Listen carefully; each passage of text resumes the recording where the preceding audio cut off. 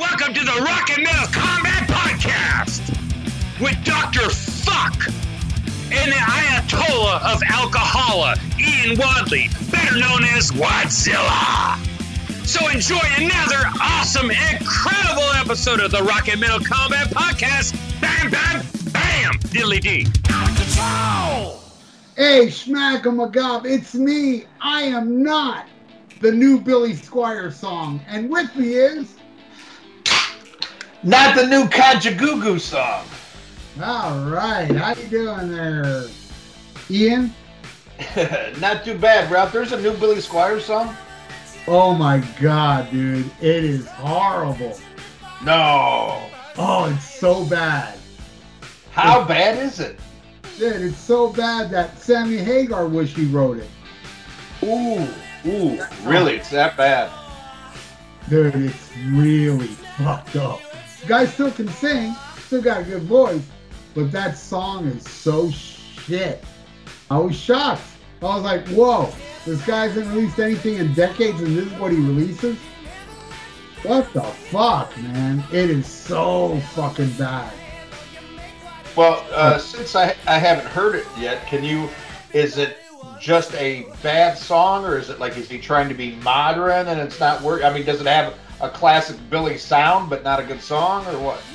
Yeah, I guess so. It's not modern, that's for sure. Yeah, Okay. it's like a rock song, but it's really bad, dude. If you want to take a break and listen to it, I don't even think you'll like it. There's just no way. Wow.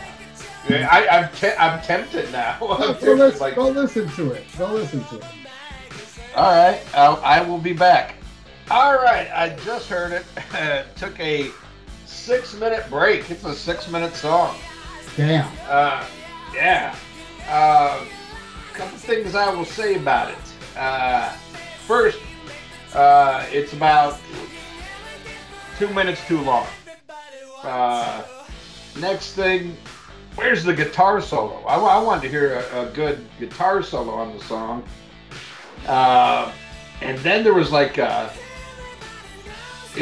keyboard, like Aerosmith horn section that I did not like. Other than that, I dug it. I loved hearing his voice again. I've always loved Billy Squier's voice. I thought it had some elements of some classic Billy Squier in it. Not a perfect track, but definitely didn't hate it as much as you. I think it's kind of like how I thought the Great American Campfire by Ted Nugent was one of the worst things I've ever heard. I think this to you sounds like American Campfire sounded like to me. Well, I thought American Campfire was stupid, but I still liked it.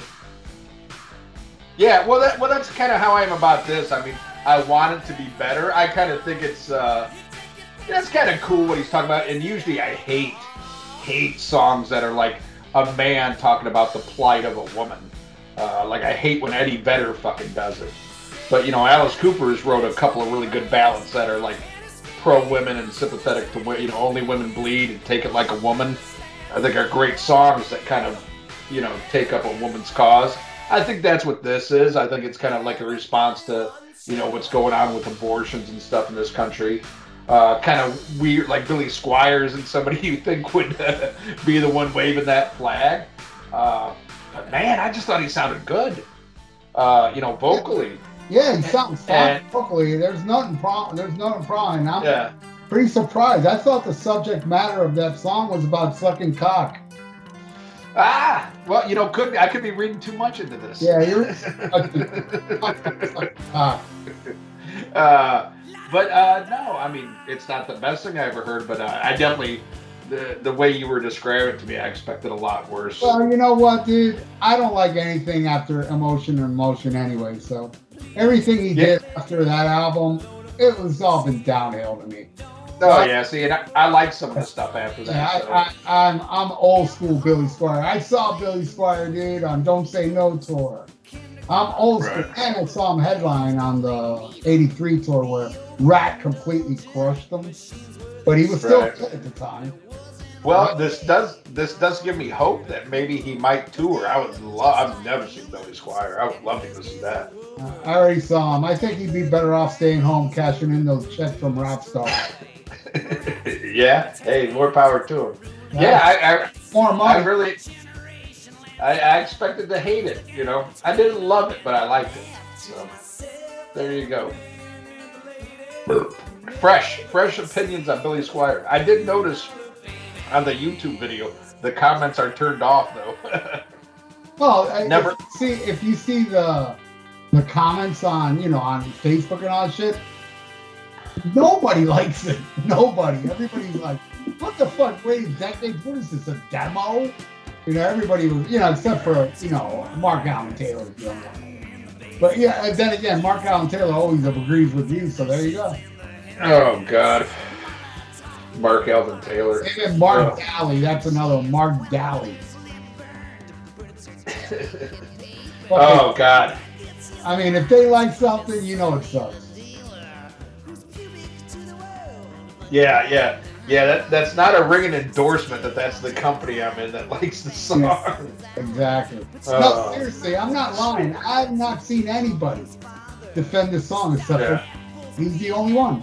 Everybody else, there's like diehard Billy Squier fans leaving like, God, this breaks my heart. I love Billy. What the fuck, Yeah. People were throwing out the woke thing, and I'm like, I don't give a fuck about what he's singing. Yeah. Well, see, that's the thing I was gonna say too. I'm wondering if a large portion of his audience has a problem with the subject matter, large portion is really slamming the song. I saw like maybe 1 or 2 comments about the woke thing, but everybody else was like, man, this is terrible. This is a horrible song. And yeah, everybody's saying he still sounds good, but the song is fucking shit.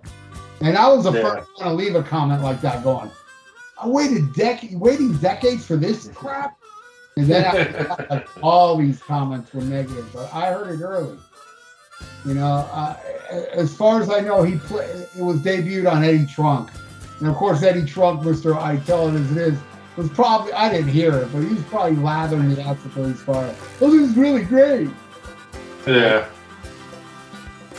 Yeah. I mean, definitely room for an improvement. I'd like to see, is this a new album or is this just a single he put out? I don't know, but if that's any sign, you can stay away.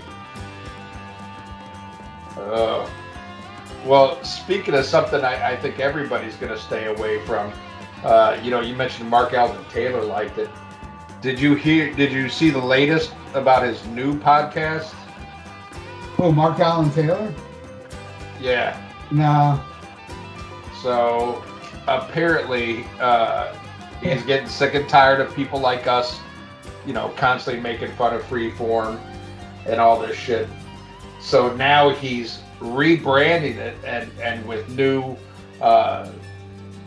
co-hosts. I guess he got rid of Chuck Charles Manson, trainer, and he's basically getting like everybody that like listened to our show that started a podcast. It's like an all-star, and it's called Slow Children at Play. Yeah. I like the logo. It's the classic Slow Children at Play, sign and everything. But he's coming for us. He's coming for us. He's tired of us making fun of that show that nobody listens to. Wow. I'm gonna laugh. Who the hell from our listening group is all that hasn't been on the show yet would do it? Who do you think? I can't think of anybody. I can think of one. I can think of the ace in his hole. And he's a real ace-hole. But no, I tell you, Mark announced on Facebook today that he is going to march into Rockin' Pod with a Bluetooth speaker blaring, "There's only one way to rock." Yeah. And all I can think of is security. Yeah. Security. Does he have any idea how loud it is in that room? It's going to get drowned out. Yeah. Yeah. Nobody's going to hear it. Go ahead, do it, Yeah. the whole thing with Mark, and I know he'll deny it, but he really is bothered by like the Sammy hate, and he always has to say something like that, like he knows that Chuck Charles like Oasis and Ghost and all that, so he's always bashing him for it. What I've heard is he's not provoking him. All he says is how he feels about Sammy, or it bothers Mark so much. It's kind of like, I don't like Sammy. Oh yeah, well I don't like Ghost. It's like, who gives a fuck? Well, you like Sammy, Who cares? I will say this. Remember a long time ago, Mark got upset that we talked about, I specifically encouraged our listeners to physically assault Sammy Hagar fans. Yeah, that was... and he took it as the gospel, like this is going to be a mass thing, you're going to see on the TV. Well, I rescind that order. Don't physically beat up Sammy Hagar fans because you should never hit women. But I encourage this: if you see Mark Allen Taylor at Rockin' Pod, walk up to him, whip out your penis, and just start pissing on him. Just start pissing all down his leg, all on his shoe. Every time you got, go get another beer so you got plenty.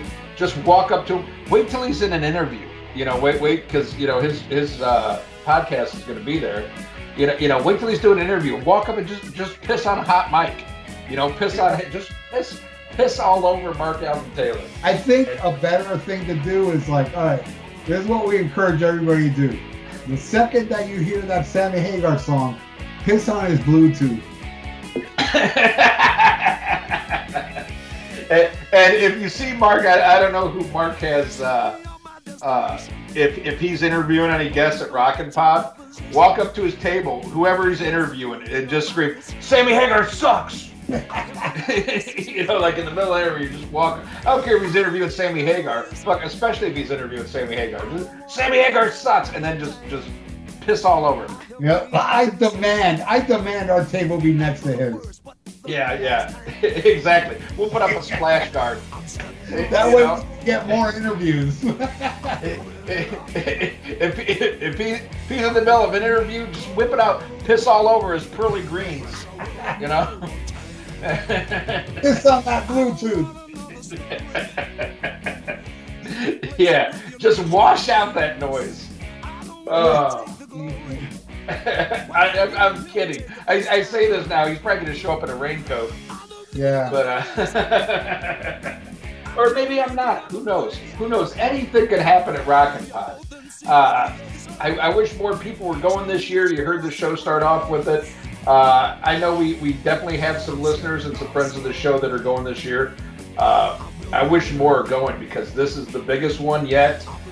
We are at the biggest venue, and it's going to be great. It's going to be great. I'm looking forward to it. I mean, as we're recording this, we're just a little over a week from being in Nashville, and I can't wait to see the people who are going to be there. We are going to have so much goddamn fun. And I just got the list of who we're interviewing this year. And this is kind of light, and this is something, Ralph, you wanted. You said, I want to interview less and enjoy the event more, because usually, like last year, we didn't get to see jack shit. I never even made it into the main room because we were split up last year. But this year, we will be interviewing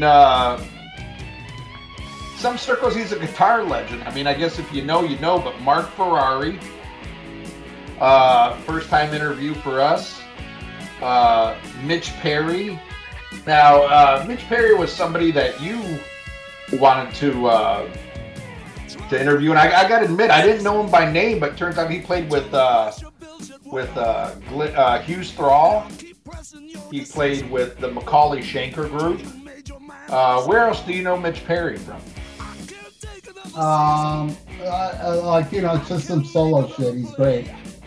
Okay. Well, I think we're going to see him play live as well. I believe. Yeah, he's playing with Steeler. He's the guy that replaced Ingve in Steeler. Right. No, but I think he's going to be at Keel Fest, and he's also going to be at I believe, the Rare Hair event on Friday. And for those of you going, I will be, and most likely Ralph's going to be at all the same ones too, but I'm going to be at the Rare Hair, the Keel Fest, the Kiss video, the comic show.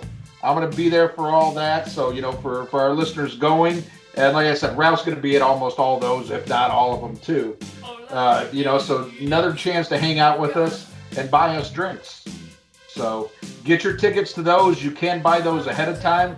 Go on the Rockin' Pod Facebook page, and there's links. And that's the great thing to do, is if you go ahead and do it now, buy your tickets. You don't have to worry about if you pissed your money away on something else at Rockin' Pod. At least you got your tickets to get into these events. And they're all reasonably priced, very reasonably priced. So that's going to be awesome. We're also interviewing Brett Carlisle, the new lead singer of Great White. I'm excited to talk to. I'm a big fan of his of what he's doing. I think he sounds great. Sounds like Jack Russell to me. Ralph can't wait to tell him, hey, play shit from the first album. That's it.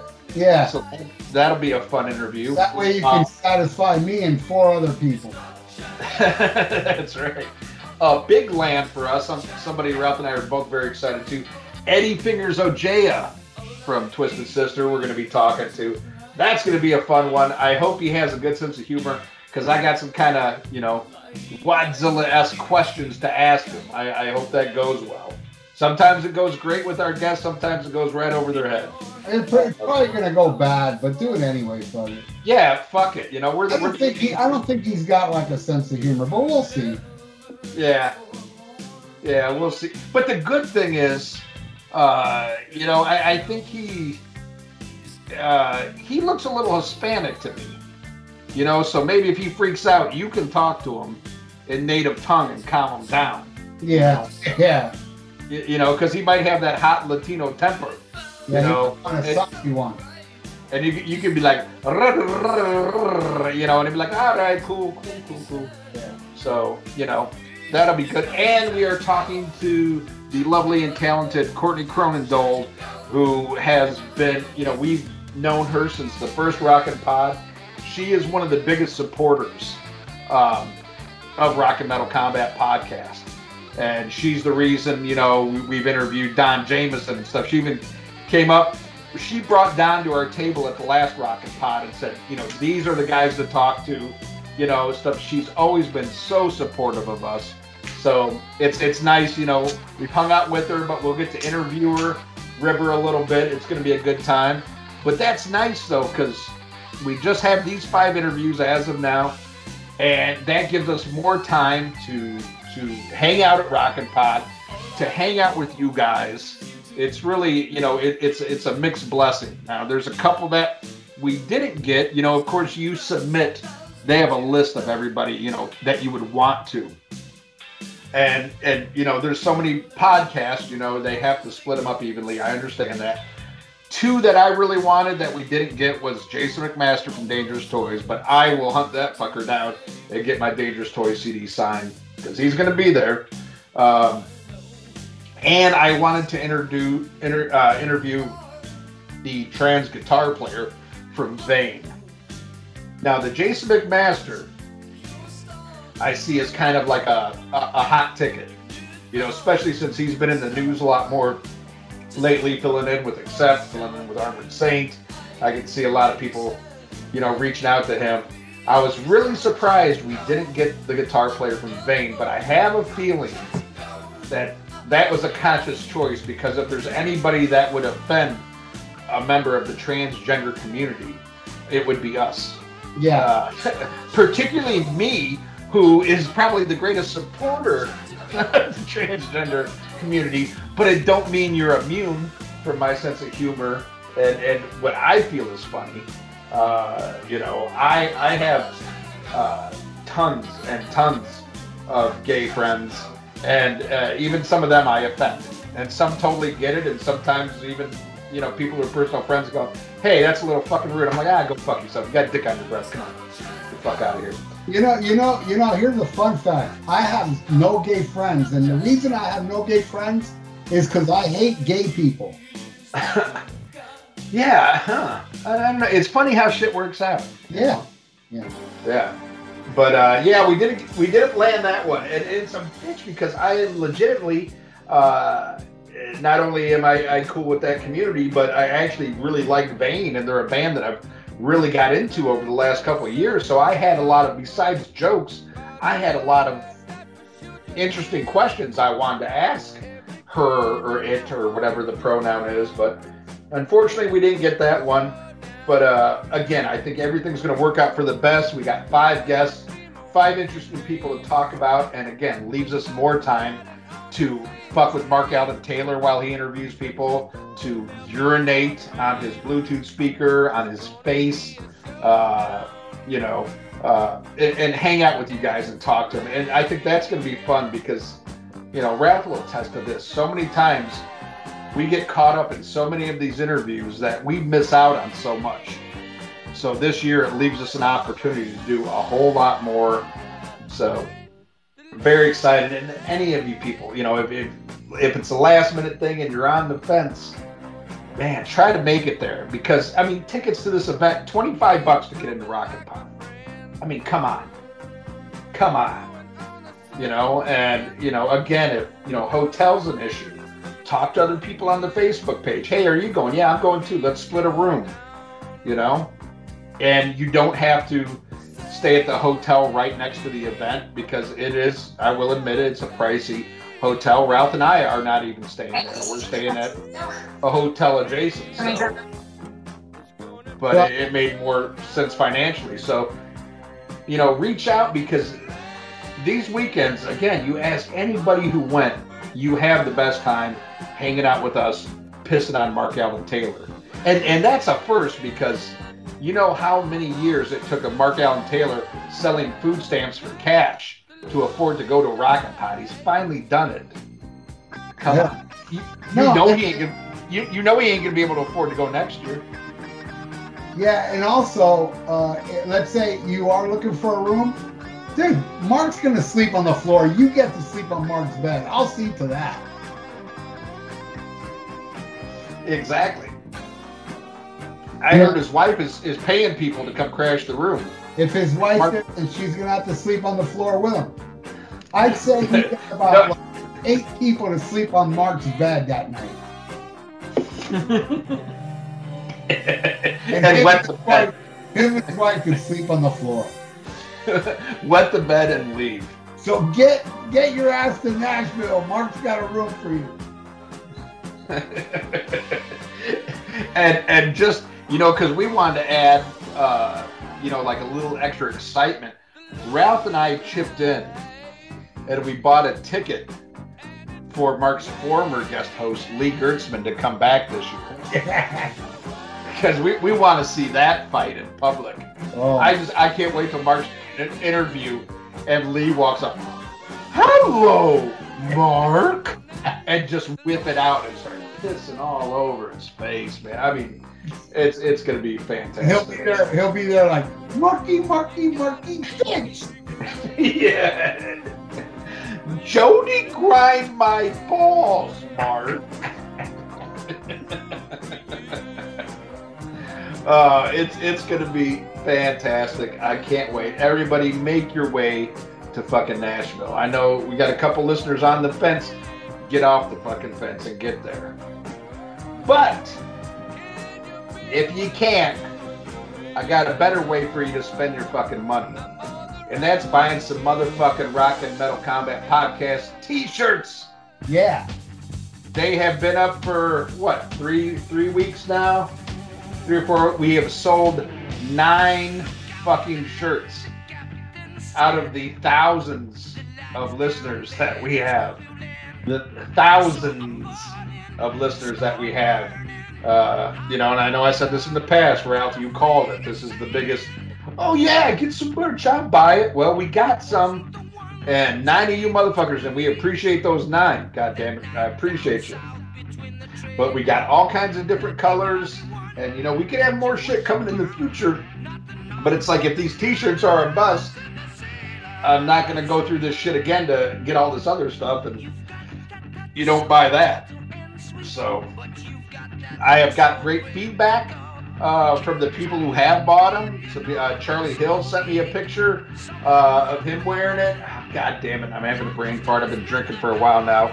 Somebody else sent me they got one like in a cool different color, like in a mint green. We got all kinds of different shit. And he liked it as well. So I'm glad about that, because I was worried about, because Ralph and I used to be on that metal station years ago. And those shirts were shit. They were terrible. Everything was like pixelated and looked like shit. There was a lot of complaints. I think they came pre-cum stained. You know. That wasn't supposed to happen. It wasn't supposed to happen like this. Whatever happened to him? Is he still alive? I don't know, man. I gotta look into it. I haven't heard from Scott Green in a long time. I know. And I love Scott. We had our differences, but it's all water under the bridge. I still consider him a friend. But yeah, nobody's heard nothing. Last I saw, he dyed his hair purple and, you know, had a pacifier in his mouth, and he was dancing with glow sticks. He was into techno. You know, it's fucked up. What was it that you played? Elvis Costello or some bullshit? That guy you played? Joe Jackson was what got me kicked off. You played Joe Jackson, you got kicked off. Now you got Mark Allen Taylor and Bushy playing Debbie Gibson and Milli Vanilli and all that shit. Ain't that a right? I mean, I saw this shit coming. I jumped ship. With Bushy, I don't want to be associated with this shit. I love Bushy, but remember the motto, dude. Remember the motto. Only cool kids hate on Sammy Hagar. Alright? That's right. Bushy is not cool. I love him, but he's definitely not cool. Bushy's chilly. And chilly ain't cool. He's not even cool, bro. That guy doesn't know the meaning of staying frosty. He thinks by stay frosty means blonde highlights in that bald ass hair. But I mean, in all fairness, Scott doesn't even own that metal station anymore. He sold it to Metal Mike. You know, and I do consider myself Christ on a cross. You know, you and me were the most popular DJs on there. You know, and I got shit canned, and now all these other guys can play whatever. So you know, I died for Bushy's sins. Remember there were DJs that hated us because we do our show with a bunch of people in the chat room, and they do it and they have like 3 or 4 people, and they hated us. And even after you left, there was a lot of hate toward me. Not from Metal Mike or all these people. They were cool. But there was these Johnny Come Lately DJs. Dude, they would bash me, and I was like, I would find out, all right, let's see who the fuck's bashing me, so I can stop playing their goddamn commercial on my show. Right. Because what I would do before I start my show, I'd put a video on my YouTube page with 30,000 people going, hey, I'm on the radio now. And then it was swamped every week at the ratings. What was it that I did? I think on Thursdays. It went all the way up, and then the rest of the week it was down. And then they hated me for that. For doing ratings and shit. And that's one thing that both of us did. We did air the commercials for all these other shows. We promoted other DJs. But I think we just offered, you know, more than everybody else. Not only with our shows, but our personality. I mean, that shit goes along. I mean, not to toot my own horn, but I mean, we were good at it, you know? You know, you got to do more than, it's more than just playing the right music. It's, you know, having the right interaction with people. You know, you got to give people more of a reason, especially nowadays more than ever, because anybody can go on YouTube and listen to whatever. You have to have personality. You have to entertain people. You have to give them something besides the music to listen to. And we did that, you know, and I went on to successful at, you know, Sound 4 and Cranium or whatever, all the different names they went through, you know. I had a great show there. You know, but it just, you know, between that and this, it does get to be a lot. And, but now we were good at it, man. Ain't no shame in that. We were damn good at it. Yeah, but left right in time. Yeah. Does Bushy still do it? I don't know. Oh. But I know he played Debbie Gibson and Milli Vanilli and shit like that. Yeah. Yeah, it's like that metal station, you know. Yeah. Fuck, I don't want to be part of this shit. Yeah. No, I hear you. But more great news. I shouldn't say more great news because I just said how shitty our t-shirt sales are. Now for great news is our last episode. Our last episode, which was a fan episode, by the way, the Overkill Years of Decay, best first week numbers we've had in 5 to 6 years. Wow. Yes. It blew the fuck up. Now, there could be different reasons for that. I mean, one, it could be that just falls more into what our listeners want to hear than a lot of these fan episodes have. Also, I did share this one a little bit more than I normally share, because I used to share, when we first started, oh my God, like 50 Facebook groups I would share this shit to. Then after a while, I just got tired of it because I didn't see that big a difference. So I just did like 6 major ones, you know. But this last episode, I shared not only in like the usual 6, but I shared in like 4 different Overkill specific face group pages. But I mean, just the numbers were through the roof for this episode already. I mean, just in the first week, you know. And I'm like, wow, where the fuck did this come from? And of course I don't know exactly. You know, was it just that I shared it in those Overkill groups? I don't necessarily think so, because as much as we love Overkill is still minor compared to a lot of the other bands that we talked about, you know. And it could be it's just we were that excited about that episode, and I did love that. Was one of the best episodes I think we've done in a long time, just as far as like the fun factor and how excited I was, and I just remember it being a really good one. But very happy about that. I know you said the last episode, fuck the new fans. Yeah. So I don't know if we gained a bunch of new fans or we just had some old fans who were like, okay, an album I give a fuck about. I'm going to check this show out again. Whatever reason, seriously, you know, and our peak as far as like numbers was about 5 to 6 years ago. Our peak is going to be so huge when we're done with these fan episodes. I'll tell you why. We should not do reviews every episode. Fucking bullshit about the news. We don't have to do a fucking album review every fucking time. And plus, everybody does album reviews now. Right. All our little, you know, people that follow us say, oh, dude. So we should just do a news segment or just talk about a certain band. Let's mix it up and throw in a review here and there. You know what I mean? You know, shit. I listened to this other show, and it gave me a great idea for what we could do.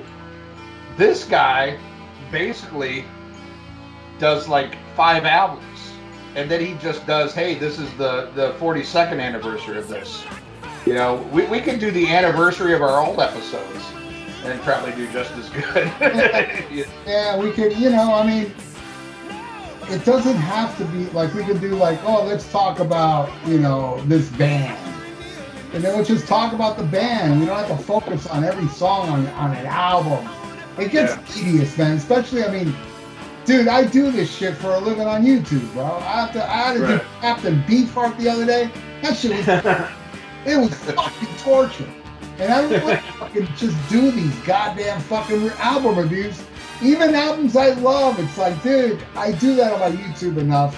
Let's just talk about the news and a certain band here and there, or just for news episodes. Dude, it'll rule.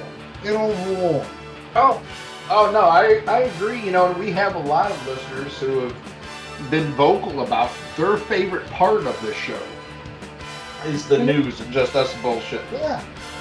So, but that's the luxury you get when you get people who latch on to our personalities.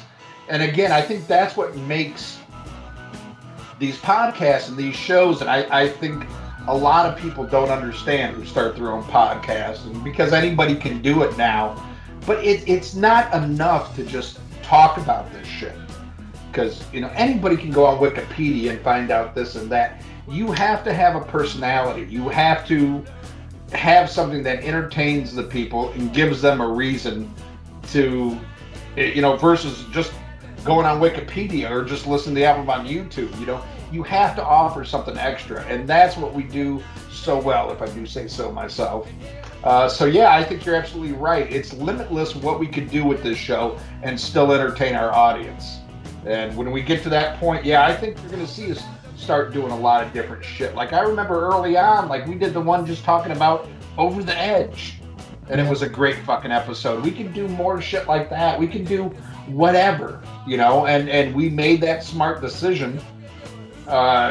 Even with our name, that doesn't limit us to just, we can only talk about this band or that band or that genre. We left it open and blanket till we can do whatever we want. And once we're done with these, the cuffs are off, and you will see us expand in a lot of different shit, because that's what's going to keep it fresh and exciting for you and me. Like right now, we're just like, oh God, I hope I don't hate this next episode, or this next one. And I was even thinking, because originally we weren't going to do this episode, we were going to do another one with Mr. T from Germany that's coming up. And it's not so much that I hate the album that we're going to be reviewing, but it's just like, I just want to build on that momentum that we got from this last episode. And I knew if it was going to be that other one, it's just like we'd be pissing it away, because there would be such a turnoff to probably the majority of our audience.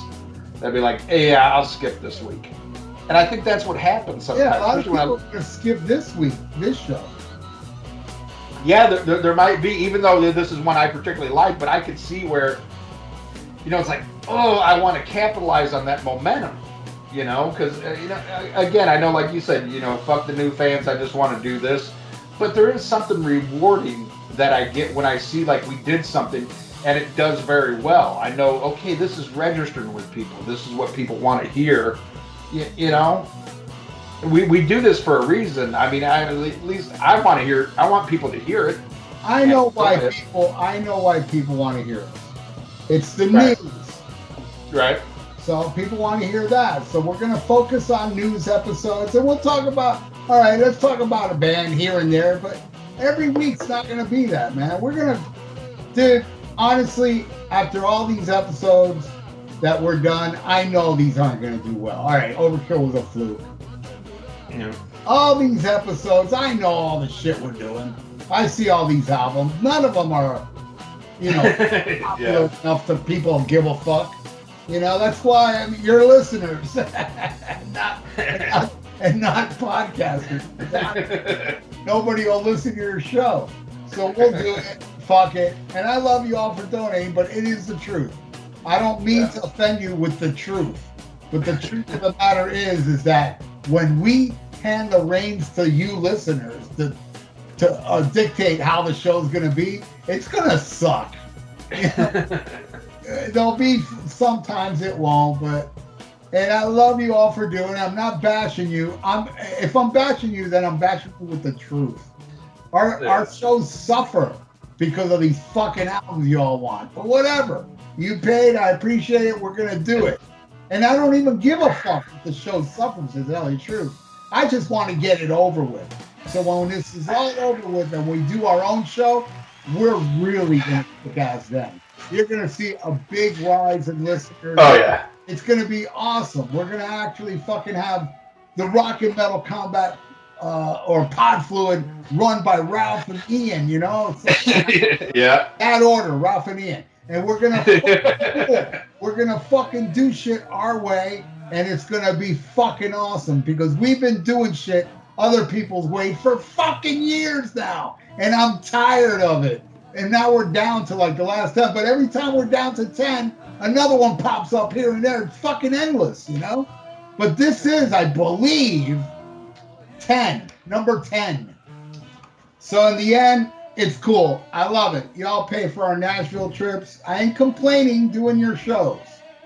I'm not. I'm burnt out on this shit, but I'm not complaining. I appreciate what you're doing, and we're going through with it. But honestly, once we're done with these shows, our shows are going to rule because there won't be no distraction when people look at our podcast and see reviewing Galactic Cowboys. You know, nobody's going to want to listen to that, you know? But if you do like Galactic Cowboys, come to Rocket Pod because one of them will be there. I'm gonna punch that guy in the face. You point him out. Like I know what he fucking looks like. Fucking idiot. That guy sucks. Anyway, Chris Sinzak actually wrote me, started dying laughing. He goes, "You know, one of the Galactic Cowboys is going to be a Rocket Pod." I'm like, great. Yeah. That'll put asses in the seats. Yeah. Ah, shit. Well, fuck it. You know, we might as well give the fans what they really want, and that's the fucking news. Yeah.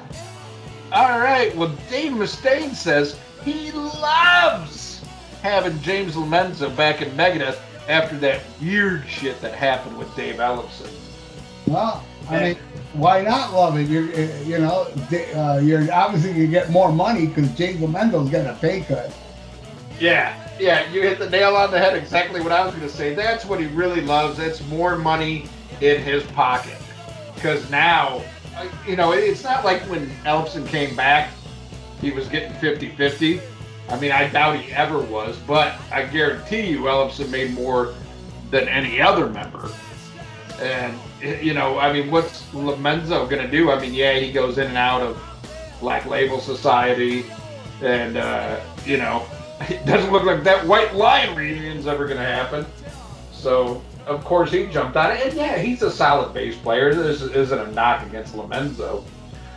But, yeah, let's get down to brass tacks. That was all a money fucking issue. Did you see the reunion with Marty Friedman at the Japanese show?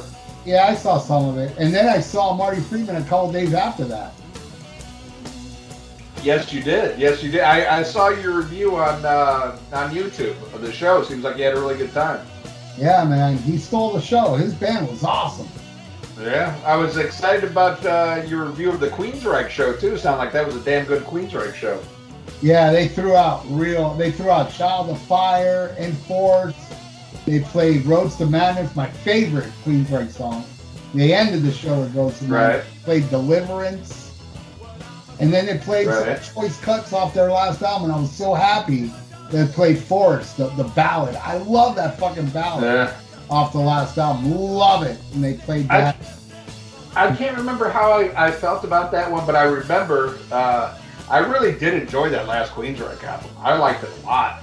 Yeah, they played the best songs off that album, Behind the Walls and other ones that were like standouts, you know. I haven't listened to it enough to, you know, get familiar with the titles. But I remember, like, when they were releasing, as the album was slowly coming out, there was one video that I was like, I kind of like the song, but to me, it doesn't sound like Queensryche. It sounded like they were trying to do Maiden or something. But then when the album came out and I listened to it, I don't recall it bothering me. I just remember really enjoying the whole album. So yeah, that's great news. But yeah, you were really taken with Marty Friedman, but that was all instrumental shit? Yeah. Yeah. And, okay.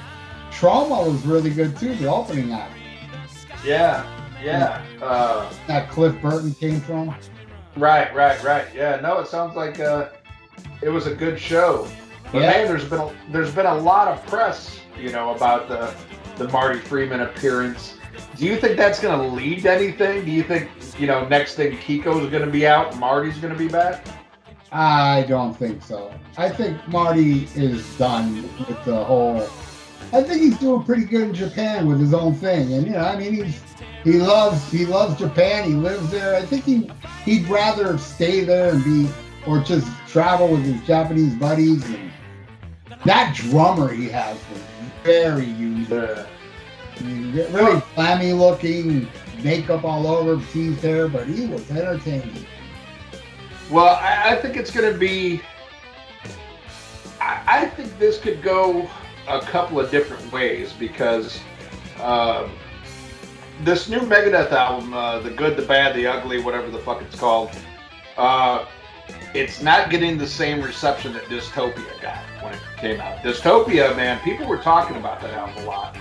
And got a lot of press, a lot of traction. People really seem to enjoy it.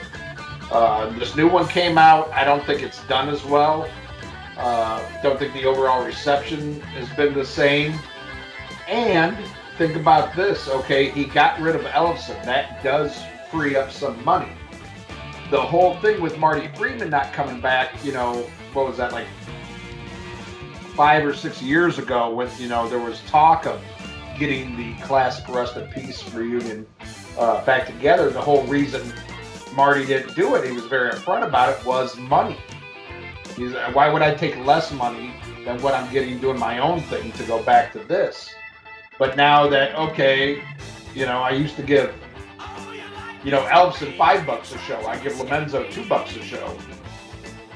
You know, does he pony up and try to place bets that, oh, if I get Marty Friedman back, you know, the next album might sell more? I don't know. I guess it depends on what Mustaine's willing to spend. But Friedman's been pretty, you know, he seems to say he really enjoyed doing the show with him. Said he's not opposed to doing others under the right circumstances. So I think if Mustaine would pony up the money, he would come back. And I don't know if it's the right move or not, because I really enjoy what Nico does. But there is the name recognition. You might put a couple extra asses in seats if Marty Friedman's your guitar player. For one tour. Yeah. Then after that, nobody cares. Yeah. Yeah. Well, George Lynch says he doubts classic Dokken lineup will ever reunite again, saying that ship has left the harbor. And I think the main thing there, I mean, they keep doing these package shows with Lynch and Dokken, you know, and George keeps coming out. They do the same 3 songs as the encore. I think the main thing there is, you know, Mick Brown's retired, and he says that Mick Brown even, this kind of broke my heart a little bit. He said Mick Brown even sold all his drums. You know, I'm like, oh fuck. You know, that's pretty bad. Like, you're not even holding on to him for, you know, sentimental reasons. Just like, fuck it, I need the money. I gotta pay rent. I'm gonna sell these fucking drums. Yeah, that's sad. And then, of course, you know, you hear Don's vocals, so, you know, what else are you going to get out of that? You know, I think he's right. That ship has sailed. I think, you know, they're about 10, 15 years too late for being able to make an impact. You know, it would have been good if they could have done something, you know, like that, the fucking horrible Def Leppard Motley Crue, you know, like Dokken would have been a great opener instead of Poison.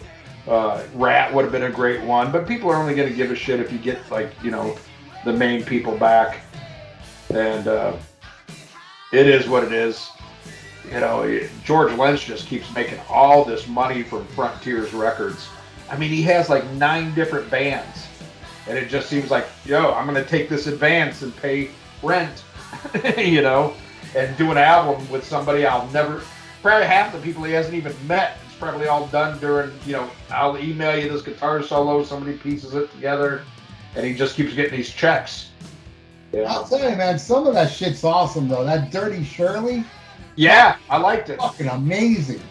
I liked it. The first Sweet Lynch. There's a new one coming out. I didn't like. Yeah, I was just gonna say that. Yeah. And yeah, I remember you saying that. I heard him do this other thing that was really good. So he's doing some good shit with Frontier. Oh yeah, but I mean, it's one of those. It's hard to get that invested because it's something you'll probably never see live. You probably won't get another fucking album out of it. It's just he's gonna keep taking those checks. This guy from Frontiers, I know they're a European label, and I get the feeling that this is probably just some European guy that's got a shit ton of money and just loves 80s hard rock and will just piss away and give whatever, because you know they can't be making anything in return, you know. And I know Frontiers Records has been involved with Rockin' Pod. I don't want to bash them, but I'm just saying, you know, the reality, you know, it reminds me of the 90s when a lot of hair metal bands and even some, thrash bands went to CMC. They used to call it Cheesy Metal Cemetery. But, like all these bands were signed up by this label. Like Frontiers is the new CMC. But goddamn, George Lynch, I think, is on almost every album they put out. Yeah, and it's great. It's awesome. All right, no tour, no whatever. Hey, at least you got a good album out of it. I mean, that's not a bad thing, man. I mean, Dirty Shirley was like, all right, if nothing happens to this, it's still a damn good album and a fine listen. Fun listening to it. I love that singer, whoever the fuck he is. George is doing good, cool shit. He's doing some good, and he can't invest, he can't do this, but you get a lot of cool George Lynch shit. That's the most important part. Yeah, I think the Dirty Shirley guy, I think, is an Italian guy. I think he's only like 25 years old or some shit, I know he's not. What's that? I know he's not French. Yeah, because it kicks ass. French shit sucks. We'll get into that later in the review. Man, one thing I watched, I was like, oh god, this is going to be fucking terrible. But actually wasn't that bad, I got to admit. I saw footage of Lou Gramm performing at this like old timers cruise, and man, it just made me, I don't know, I had mixed feelings. I guess it's not, I should be thankful, but it's kind of like, god damn, we're all fucking getting old. And back when you and me were coming up, these bands that are doing like the cruise circuit and the Vegas circuit, when we were coming up, that's like what people like Dean Martin did. It was like the old timers circuit. Yeah, well, and now we're their age. We're their age. It's dude, rock. Everybody complains with Gene Simmons. Rock ain't dead. Rock is dead. If you want to talk about mainstream popular shit, fucking dead. It's only appealing to us old fucks, and that's all. But you see a lot of people want to hang on to your youth and think that the world is unfair because Britney Spears is popular and this and your favorite band isn't. That's the fucking circle of life, dude. The circle of life. We are now those people that would go see Dean Martin on a fucking. We are people now. We are their age. All you people need to shut the fuck up. Just be happy. Always complaining about Backstreet Boys. Fuck. I don't even know these fucking popular artists. If it wasn't for all these people, like, dude, I'm always seeing shit on Nickelback. I don't know shit about Nickelback, but I see so many people talking about them. I see Taylor Swift. All these fucking people that are so off my radar. But these people, fuck Taylor Swift because I like my band ain't popular. It's like, you are a bitter old fuck. Just put a tattoo on your head that says "Get off my lawn." But I'm looking at this cruise that he was on, and this is the Native American Heritage Association, which basically means this is a Native American Indian gambling boat. Yeah. But it's Roger Daltrey, Deep Purple, George Thorogood, Randy Bachman, Marshall Tucker Band, Lou Gramm, Night Ranger, The Outlaws, Ozark Mountain Daredevil, 10 Years After, Gary Hoey, Zebra. After, didn't fucking what's his face die? Who's that? Alvin Lee died, didn't he? Yeah, but 10 years after they got the band back together. that's like hey, you know who's gonna play the ship? Mahogany Rush, but not Frank Farias. Huh? Yeah. Hey, you know who's playing the Amboy Dukes, but not Ted Nugent. Yeah. Let's get the Alan Parsons Project together, but without Alan Parsons. Yeah. But no, it's just it's kind of. Again, it blows my mind that I am just a few months away from turning 49, which I do not, definitely not mature as most 49-year-olds. you know. But I'm looking at this footage, and before I even click on the video, I'm just looking at the picture of Lou Gramm. I was just like, God damn, does this look like this motherfucker just crawled out of Lord of the Rings? Just like, don't look good. And then I looked at like 72-year-old Lou Gramm, and I'm like, Jesus fucking Christ, you know, this. We're going to see people in their 70s play rock and roll. But I watched some clips. He did not sound bad. I was like, holy shit. You know, fuck, you know, to sound that good at 72, and look how many of the bands that we like, you know, who are, you know, aren't 72 that can't hold a note anymore, you know. You know, I was happy for him, but it just like, whew, enjoy these last couple years of rock and roll, because it's almost over, man. It is almost over. Foreigner is a really strange band to me, because that band was huge during, you know, my era. Right. And I own I actually have the first 4 Foreigner albums. And for some reason, I really don't care for them. I mean, yeah, some songs are okay, but I saw it on the Foreigner 4 tour, and it was terrible. I think that's what really turned me off of them. But I wasn't really a big fan of them back then. The only reason I went to go see the Foreigner 4 tour was because Ozzy was opening with Randy Rhoads, and then Randy died. Right. Days before that show, and I went anyway because I had to go, and it was like whatever, man. Well, I think, you know, Foreigner suffered the same thing as your beloved REO Speedwagon.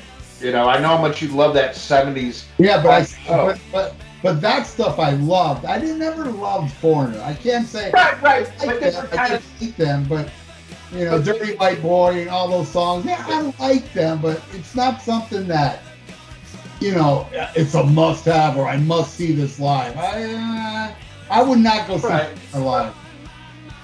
But what I'm saying though is it's kind of the same thing. They were birthed during the 70s guitar rock era. I mean, goddamn, much as I shit on REO and, you know, make fun of them, I love Riding the Storm Out. You know, to me, that's classic fucking rock, you know. But they turned into that, you know, I'm going to keep on loving you shit. Foreigner did the same thing with Woman Like You. They hit a period where they abandoned the hard rock for the ballad rock and turned into another band, you know. And there's people that like the earlier era. There's so many bands who have done that. You know, they started out one way, and then they got a hit with something else, and that's what they turned into. I mean, fuck, look at Metallica. Metallica was a thrash band, you know, and then they got a hit with more mid-tempo rock, and then they turned into a mid-tempo rock band. You know, it's then they chase the buck.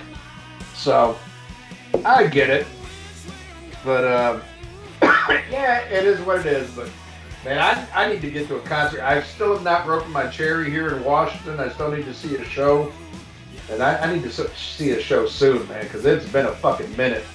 And I'm just going to concerts, and I want to go before my back starts hurting and shit.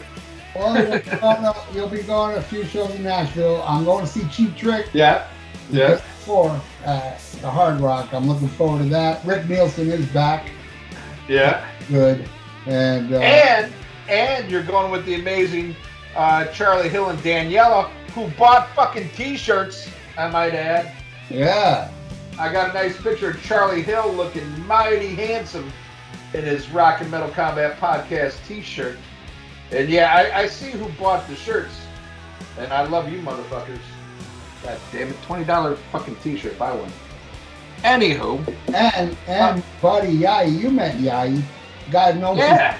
I discovered Cheap Trick with him in 1978 before at Budokan. The whole long story I talked about. Right. My friend made me join Columbia House.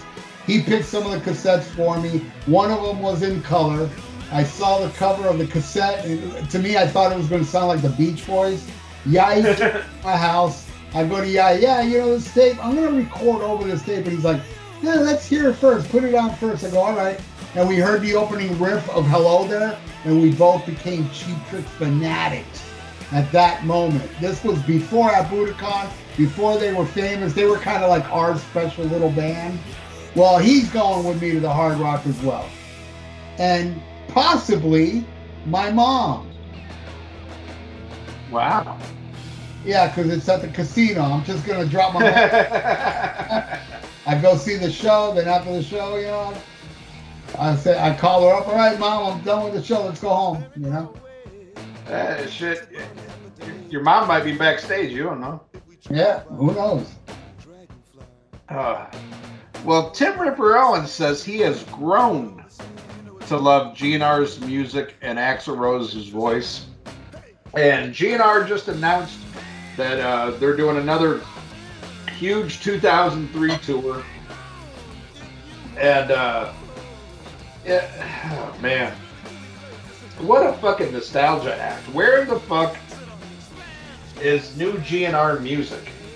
And it kind of surprises me on one hand because, you know, it used to be back in the day, he was so about new music. I remember that interview on MTV where he was talking about Use Your Illusions 1 and 2. He's like, I just want to bury Appetite.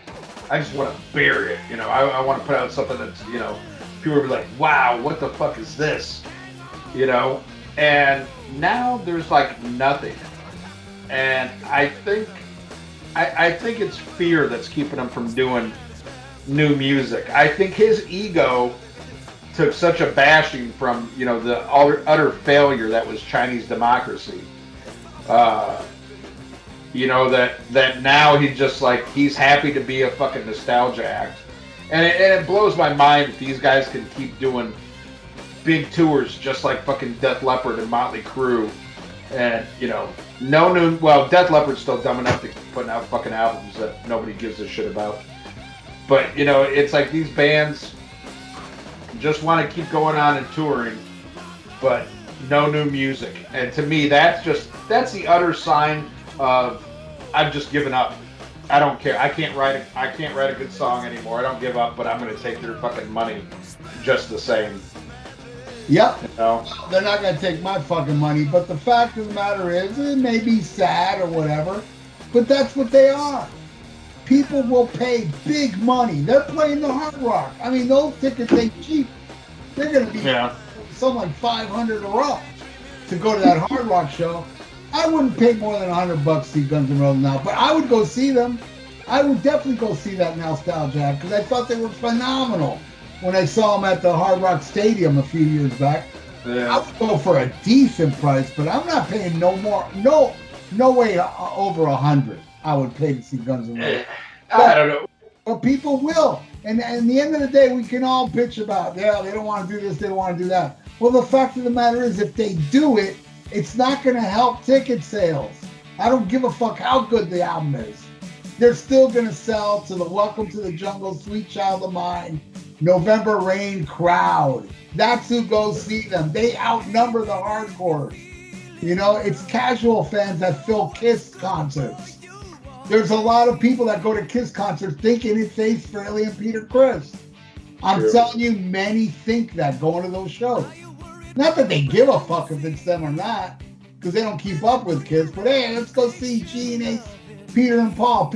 Casuals don't keep up with that. My niece is a great example. She wanted to go see it, not knowing that was not Ace and Peter. I had to point that out to her. And she wanted to go to that shit. But that's not, you know, I listened to, oh my God, Kiss podcast. And there was a big Kiss podcast I was listening to. I can't remember which one it was, where the guy said he was sitting in the seat, you know, having a conversation with the guy next to him. And the guy next to him was like, check it out, I just met Ace Frehley. And he showed him a picture of him and Tommy Thayer. that actually really happened. And I'm thinking, that's not a fucking, you know, isolated incident. Most people don't care of Guns N' Roses' new music. They just want to hear the classics. That's who fills up. And then people like you and I that don't like what they're doing, we're not at those shows, and those shows are sold out. What does that tell you? That tells you that nostalgia pays, and fuck integrity, fuck, you know, all this shit. What Axl Rose thought back then was a different world. Now we live in a world where it's like, no. The casino's going to pay us millions and then they set the ticket prices for this.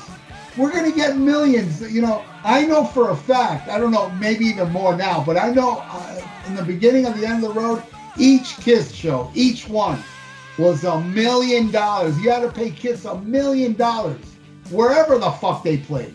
$1 million a show. You know what I'm saying? That's a fucking shitload of money with all these end of the road shows, you know? And that's a nostalgia act, you know? That's what I love though, is you can judge these bands by the stupidity of their fans. Yeah. I don't think there's anybody that's going to a fucking Overkill show right now, you know, in 2023, and would meet the guitar player and go, "Oh, I just met Bobby Gustafson." You know, these people would know. Oh, you know? Yeah, but that's a whole different beast. No, but you know what I mean? And I'm talking about bands that are still active, that are still writing music and put out. Yeah, you might not like the new album as much as you like that, but these are bands that still write fucking music. I mean, yeah, look at Judas Priest, got a new album coming out. Judas Priest didn't stop fucking making albums in the fucking 80s. They still put out new shit, and god damn it, look what they did with Firepower. Even, I hated Nostradamus, you know, but they still put out a fucking new album because they're fucking musicians.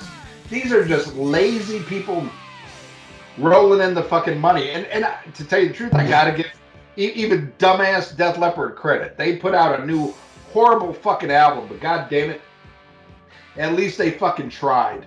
At least they fucking tried. Dude, if you listen to that new album, you'll realize they didn't try. Well, no, granted, but you know what I mean.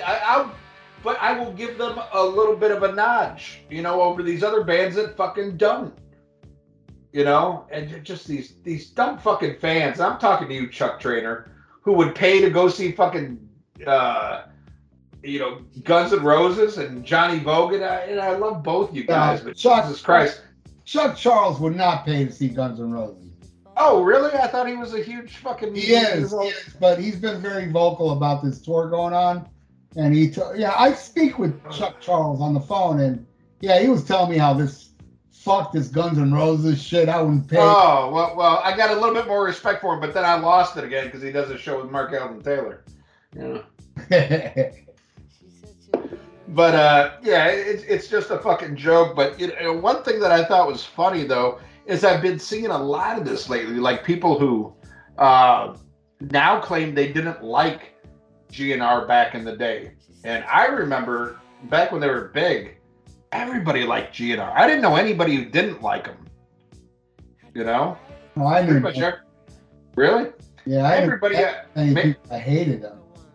Maybe it's the age I was, you know, because I was a teenager, you know, when they came out. But goddamn, everybody liked them. But now I hear a lot of people like, I don't like Guns N' Roses, and now I'm just like, I don't give a fuck, you know. To me, Appetite still stands the test of time.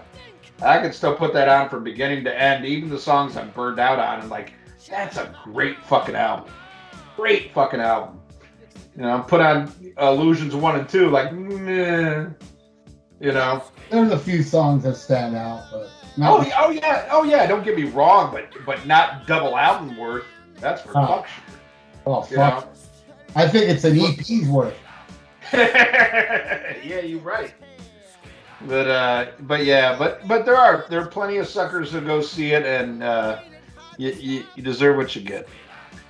All right, Jeff Scott Soto stands by claims that Yngwie Malmsteen threatened to cancel concert if he was in attendance. Man, I have inside information on that one. Really? Well, not surprising, knowing your connections, but do tell, motherfucker. Well, I don't quite remember him, the story where Malmsteen said he was going to cancel the show. That part I don't remember. But as some of you know, I'm friends with some of the band members of Yngwie, and they told me the story. And some of those band members were actually hanging out with Jeff Scott Soto, you know? And he said he couldn't be cooler. He was super nice and this and that. And then Yngwie heard that he was in the building. And what I understand, he just wanted him kicked out. Not that, if you don't kick him out, I'm not doing the show. That might have happened, but I know Yngwie requested Jeff Scott Soto is escorted off the premises before he goes on stage. That I do know. Because Jeff Scott Soto was friends with the opening act. That's the only reason he was there. You know, he's just friends with this opening band.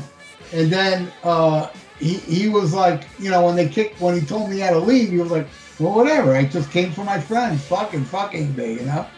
That's what I understood. And yeah, some of those band members were hanging out with Jeff before Yngwie even knew. He said he could have been nicer guy. I met Jeff. Jeff's awesome. Super nice dude. Yeah. He seems like a cool dude. Good singer, too. Great singer. So, Errol, here's something you'll like. Iron Maiden, the Paul Di'Anno Years photo book is coming out in July. Nice. Yeah. I love anything that shows respect to that fucking lineup. God damn. I think if anything, the older I get, the more and more I love the Di'Anno era. And what's so funny is, like, my favorite Iron Maiden album now used to be my least favorite. Killers was the one took me the longest to get into. And I would say, you know, through 92, you know, it was probably my least favorite. I still liked it, but it was definitely listened to it the least and everything. Now it's my all-time favorite. I'll take it even over the debut. And as Maiden keeps digging themselves into a deeper and deeper grave with these new albums, it just makes me appreciate it all the more. God damn, do I love the Di'Anno era. And I feel sorry for people who don't. I always have. Even when Dickinson came in, I didn't hate it.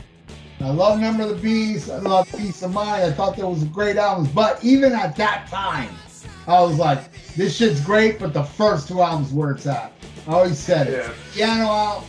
I never ever once thought, well, man, they got Dickinson's a better singer. No, I never. I thought, yeah, technically, I guess. I don't hear it myself. I listen to Paul Di'Anno's voice, and to me, he's got a way better voice. I don't give a fuck about your operatic bullshit.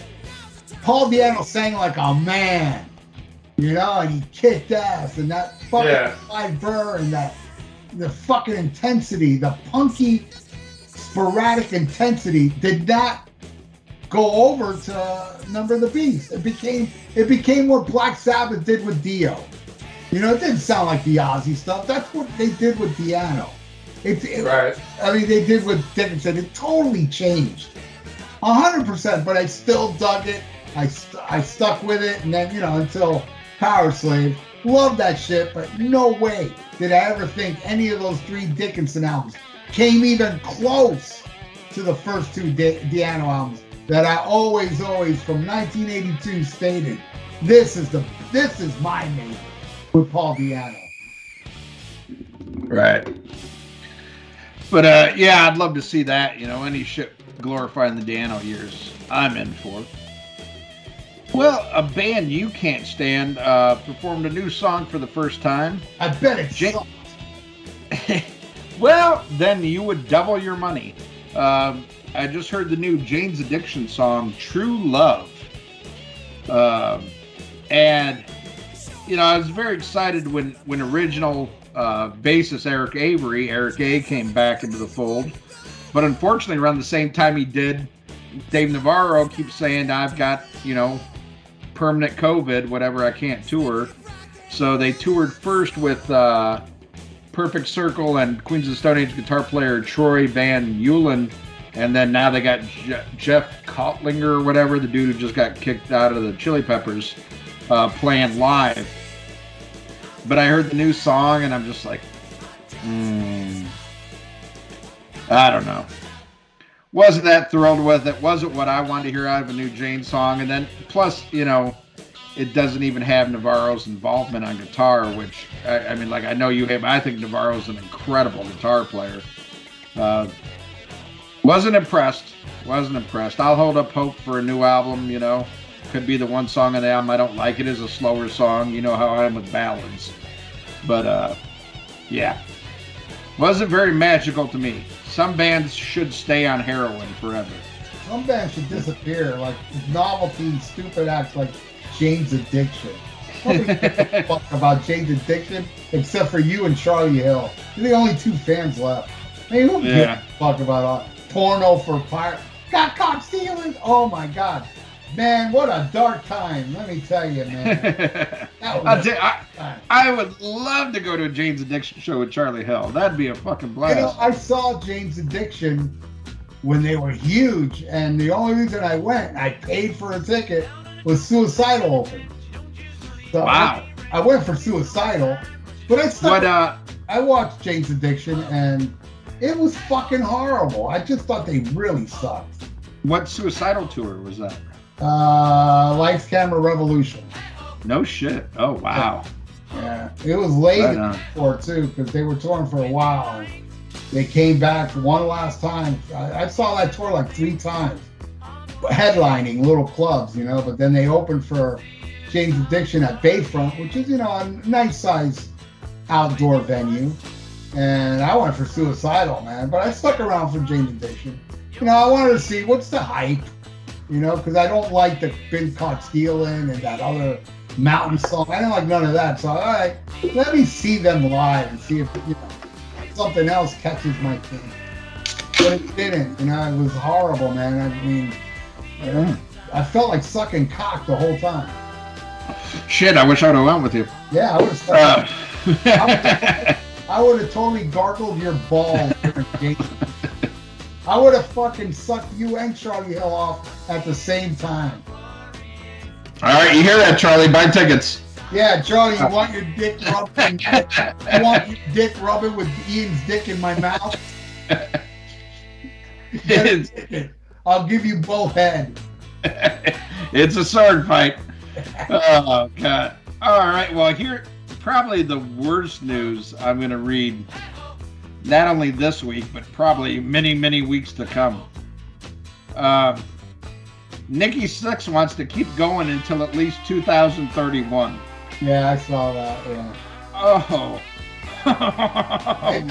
They better start looking for other big acts to do shows with, because they can't go out on their own. I'm sorry. Nobody gives a fuck. It's just a nostalgia thing. Oh, God. You know who this story probably hurt even worse was Johnny Vogan's wife, who's like, oh, we'll never get a new car now because this asshole keeps paying money to see Motley Crue. Oh, my God. Dragging this shit out to 2031. And, you know, as much as I love John Five and think he is amazing guitar player who unfortunately, you know, he's one of those guys, and you see this a lot, a stellar musician but always ends up being a sideman, never in a band where he can truly contribute and write, but you know, he played on 4 of those songs, I think, from the Dirt soundtrack, and every one of those songs sucked bad. I mean, they were worse than that. You know, remember that "If I Die Tomorrow" crap? Yeah. Oh God, when they did that greatest hits thing when they got back together, they're worse than that. They're worse than that. That title track, "The Dirt." Fuck. Oh my God. I mean, just horrible. And yeah, he could go out there and, you know, mimic Mick Mars. I mean, he could play Mick Mars shit one-handed with his fucking eyes closed. But, you know, if Nikki Sixx is still going to write the songs, they're going to suck. And you know they're probably not going to do a fucking new album. You know, they're probably going to, every year they'll release another greatest hits with 2 new songs that you wish you never heard. But God damn it. I guess if people are still going to go see this, then you get what you fucking deserve, man. And you deserve to get pissed on like Mark Alden Taylor at Rockin' Pod. The Bluetooth. It's on the Bluetooth. Oh, God. Take that Bluetooth and smack him in his green teeth. Yeah. Jesus Hey, that's the new slogan, man. Piss on the Bluetooth. Ain't that a cool slogan? Yep. Piss Cool on kids. the Bluetooth. Cool kids hate Sammy Hagar and piss on the Bluetooth. Yeah, cool kids piss on Bluetooth. Yeah. We're gonna turn Bluetooth into yellow face. Oh. Oh God, yeah. So fuck Motley Crue. Oh God, let's see what else do we got here.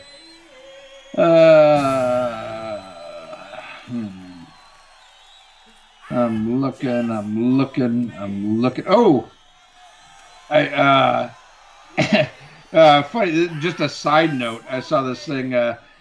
Story says Rob Halford says he was approached about contributing to Dolly Parton's new rock album. Reminds me of a headline that I just saw the other day that Paul Mooney, black comedian, really fucking funny, used to do a lot of writing for Richard Pryor. Said Richard Pryor fucked Dolly Parton and Barbara Walters. That's awesome. Really? That's awesome. Yeah, I hope it. I can see Barbara Walters because I know she had an affair with the brother who was a senator. She had an affair with him in the 70s. And Dolly Parton got a little taste for the brown sugar too. That's awesome. I'd love to see that for them. I know Richard Pryor and Dolly Parton. Oh, good Lord. God, well, just when I thought Richard Pryor couldn't have been any cooler. No shit. The guy pretty much was the greatest comedian. You really boil it down. That concert, that film where he's in the red shirt, is one of the, if not the greatest stand-up ever. That with the dog, I'm a fucking model, right? God, I love that shit. I saw that in the Midnight Movies back in the late 70s. I went to Midnight Movies and they showed that Richard Pryor in concert movie. Oh my God, is that fucking? They don't kill cars. They kill niggas. I always go back, depending on the day of the week, man. It's either Pryor or Carlin for me. Yeah. Definitely. For me, it's Pryor all the way though. Yeah, love them both. But if Pryor fucked Dolly Parton, bumps him up a little bit. Oh, big time. And I couldn't bump him up anymore. Yeah, no shit. He did all the bumps. Yeah. And lit himself on fire too. Oh God. I thought this was funny. Mr. Big announces the Big Finish World Tour and unveils new touring drummer. And I never heard of the guy.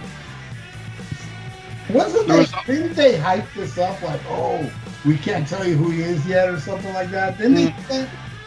Oh yeah, did they ever hype it up? Oh, people are gonna shit when they see who this is. And it's Nick DiVigilero. Yeah. He's in a progressive band, a band I have heard of. One band called Spock's Beard. Oh, they're awesome. I love Spock's Beard. Okay. I do, for real. I think they're awesome. Oh, seriously? Yeah. Oh, okay. I've heard of them at least, and he's also in a band called Big Big Train. Never heard. Yeah. But anyway, that's the drummer that was so top secret, they had to wait for the reveal. And I think it's a collective who gives a fuck. Well, I got to tell you, I love Spock's Beard, but I didn't know the drummer's name. Yeah. Well, here's the thing. I don't give a fuck if it's goddamn the ghost of Neil Peart. They're still playing fucking Mr. Big song. So. Yeah, that's true. I don't give a fuck who you get on drums. You still got to do something with you. Yeah, exactly. 16 tinted green sleeve, whatever the fuck that song was. Oh my God, horrible band. It's like, oh, can you play Addicted to That Rush first so I can leave? Yeah, yeah, that's the only good song you got. I know. I remember hearing that song and I was like, oh, this is pretty fucking good. And then everything else, like, no. Yep. No, I bought that CD because I'm addicted to that Rush. And it's always funny, to hear these stories about how Billy Sheehan quit because he was unhappy with Skyscraper. And I'm like, but you were happy with Mr. Big? Yeah. It's like, get the fuck out of here. Oh, God. Well, a long-awaited documentary about doom metal icon Scott Wino Winrich is going to arrive this spring, and I'll be interested to see that. I got to see Wino do a solo show. I know I was all excited. I went to see St. Vitus, and I thought Wino was singing, but he had quit like a couple shows before, and they got the original singer. I think Scott Rogers was the one who ended up playing, and I was so drunk I blacked out, don't remember anything. But I am a Wino fan, and I'm looking forward to this. This guy's had a pretty interesting life, and I mean, you know, he's had The Obsessed, St. Vitus, Spirit Caravan, you know, all kinds of different shit. And I just love rock documentaries. So I'm excited about that. I saw a preview for another one coming out. There's a new Richie Blackmore documentary coming out. And I know he just had that one a couple of years ago. But now there's another new one that seems pretty interesting. Well, that's really good news because I am a huge Blackmore fan. That I even like Blackmore's Night. Oh God, that shit. Oh my Dude, God, you new Billy Squire song. You're fired. Oh, whatever. Go roast your balls on the Great American Campfire, you piece of shit. I don't think I've ever heard that song after that day. You better not still like it, you son of a bitch. Hey, I didn't buy it, that's for sure. Oh, God. I'll tell you what, I downloaded it for free and I want my money back. Well, Violence Sean Killian says he's open to recording with the band's new revamped lineup. Which is, you know, we talked about this last time, is disappearing by the day. And I think something, I don't think in our last news it had been released that Phil Demo says he wants to shut it down. I think they should, you know, honestly. You know, he's saying, he goes, look, we've just lost too much. It's not violence. I think losing Perry, Strickland was the last gasp for Phil, who, I mean, let's be honest, his heart isn't in it 100% because he's constantly not appearing at all these violent shows because he's making more money playing with Lamb of God, playing with this band, playing with that band. I mean, he's filled in with Overkill. He's, you know, Lamb of God. I think there's a couple other bands he's been subbing with. You know, again, I think you're more qualified, you know, to talk about this because you're, you know, a huge Violence fan. I think if you get to the point where it's just Sean Killian doing this, I think he's right. I feel bad for Sean because, I mean, God, look at what he's overcome. You know, he's alive. This son of a bitch is lucky to be alive.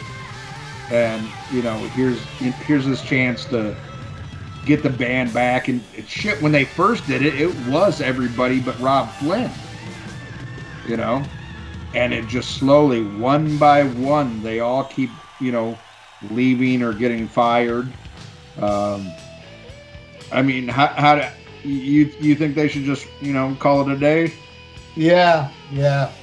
I mean, it's bad enough, you know, you lose the bass player too, and then the drummer. It's like, come on. I mean, I don't mind Rob Flynn not being there. That's fine and dandy for me. If anybody shouldn't be in that band, it's him. I can handle him not being there. But anybody else, they're all very important to me, man.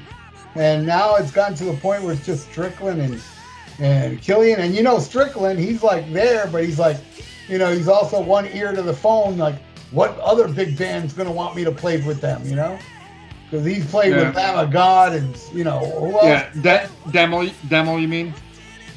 Yeah, Phil Demo. Yeah, you just said Strickland. Oh, well, Demo, yeah. It's now like, oh fuck, now these two are left. Stop this nonsense. Just glad you came back and did a killer EP. Now stop. And I flew to fucking this was before Gustafson joined them. I flew over there and I saw that full lineup minus Rob Flynn. And you saw with Ray Vargas, right? Or Vegas or whatever his name is. And I saw, you know, Thrash of the Titan show had the original guitar player before Rob Flynn played that show. Yeah. And, you know, I saw him in the 80s with Rob Flynn 4 times. You know, I've seen them enough. that it's gotten to the point now. It's like, fuck, this ain't right, you know. So yeah, after I heard Strickland left, I was like already like, God, this is so fucking lame. But when Strickland left, I was like, it's over. It's over. That's it. It's done, Johnny. All right. Well, next story.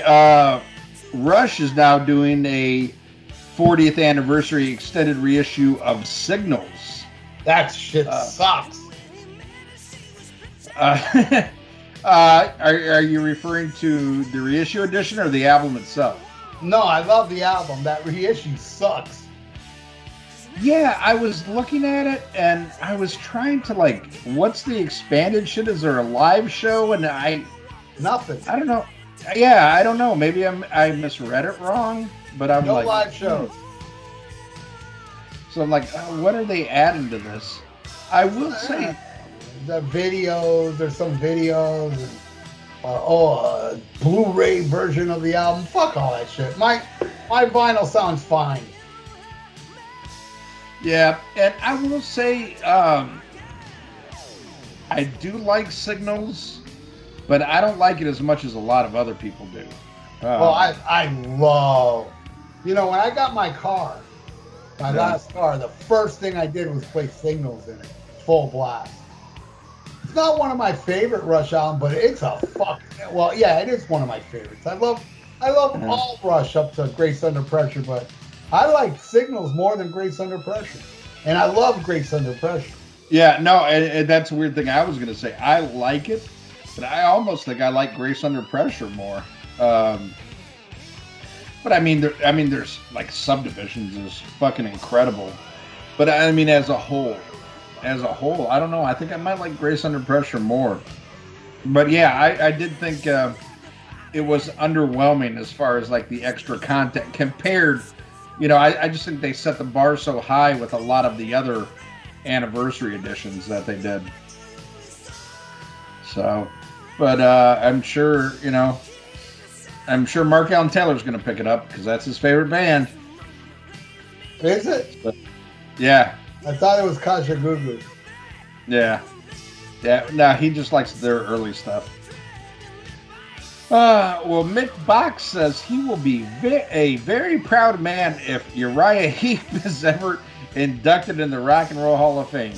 And I got news for you. Right Said Fred's going to get into the Rock and Roll Hall of Fame. Sir Mix-a-Lot's going to get in the Rock and Roll Hall of Fame before Uriah Heep.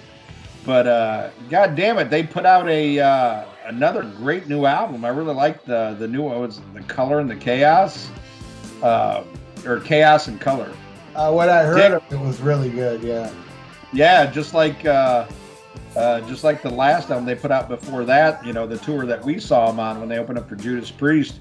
And to me, another great example of a classic band that's still putting out good shit in their fucking golden years, and dig it. Yeah, it's different than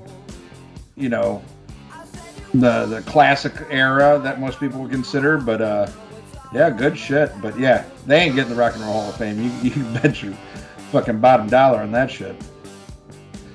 All right, let's see what else we got here.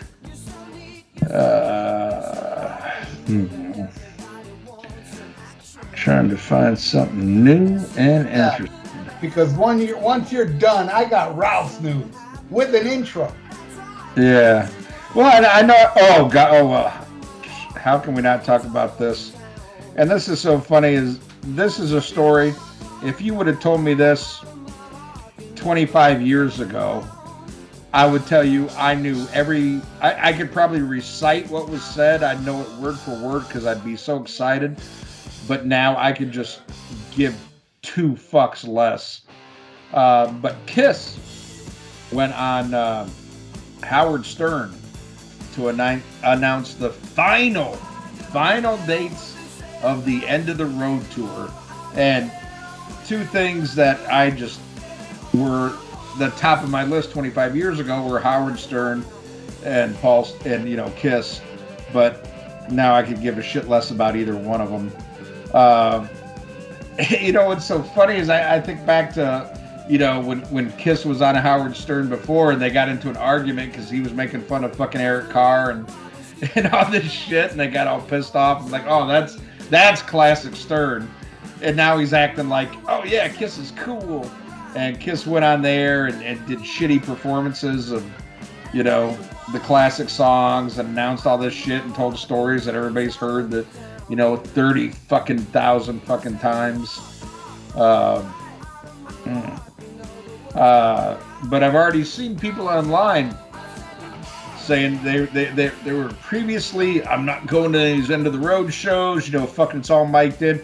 And now that the final shows are announced, the final supposedly shows, I've seen people going back on their words. Okay, I'm going. They're coming here. I'm not going. Are there any of these dates fall in Florida? No, but if it was coming, you know, they were here twice. You know, the band that said, well, hey, come see us, because when we come to your town, we're not coming back. They came back twice. And you know, Orlando, they played too.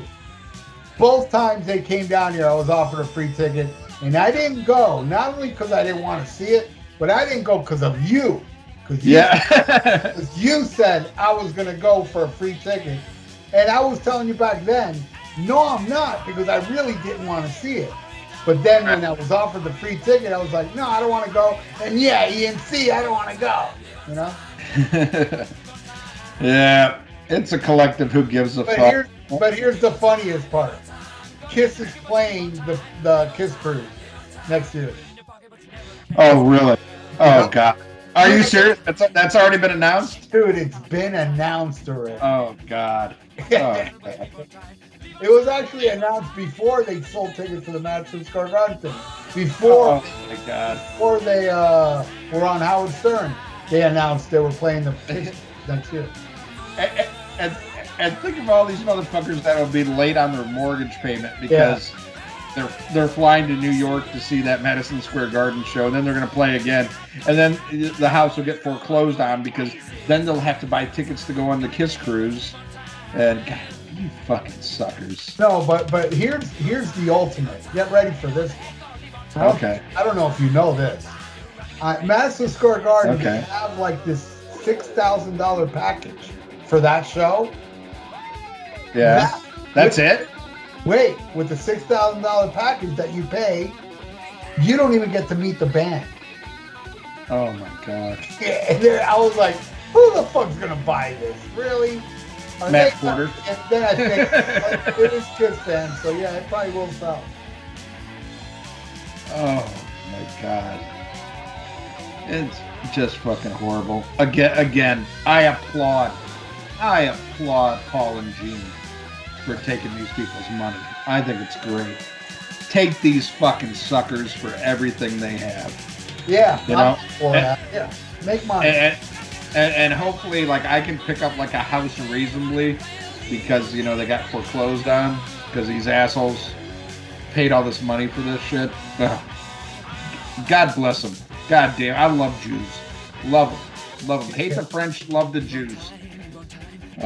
Speaking of another Jew I love, but I don't have the heart to check it out.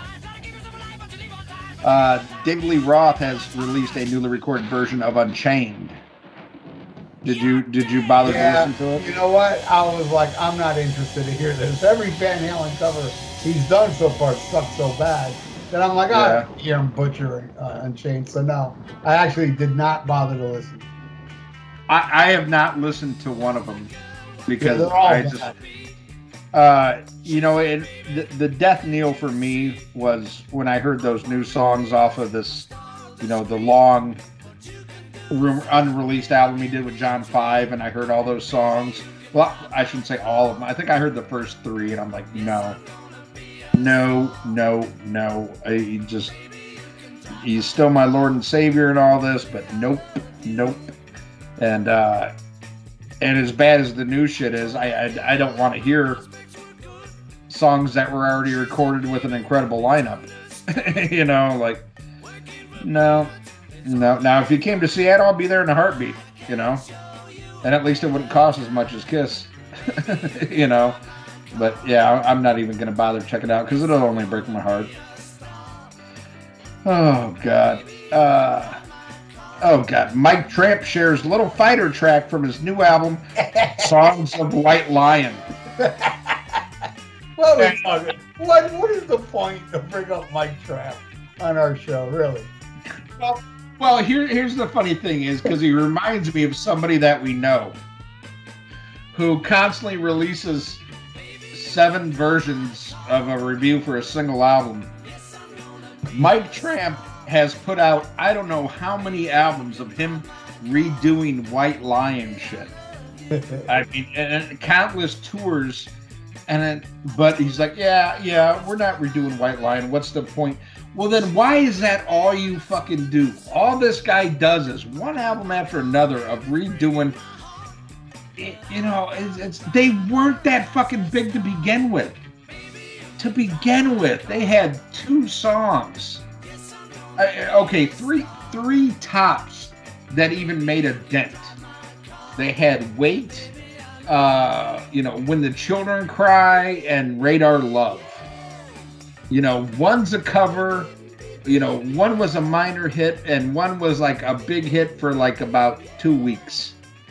And there's still all this fucking attention given to fucking White. I don't get it, man. It's like... What attention, dude? That guy's going on tour and playing like fucking phone booths. Nobody cares anymore. Yeah. It's just Mike Tramp for some... Hey, man, God bless him. He found a way to make a record company continue to release songs that he already recorded over and over again.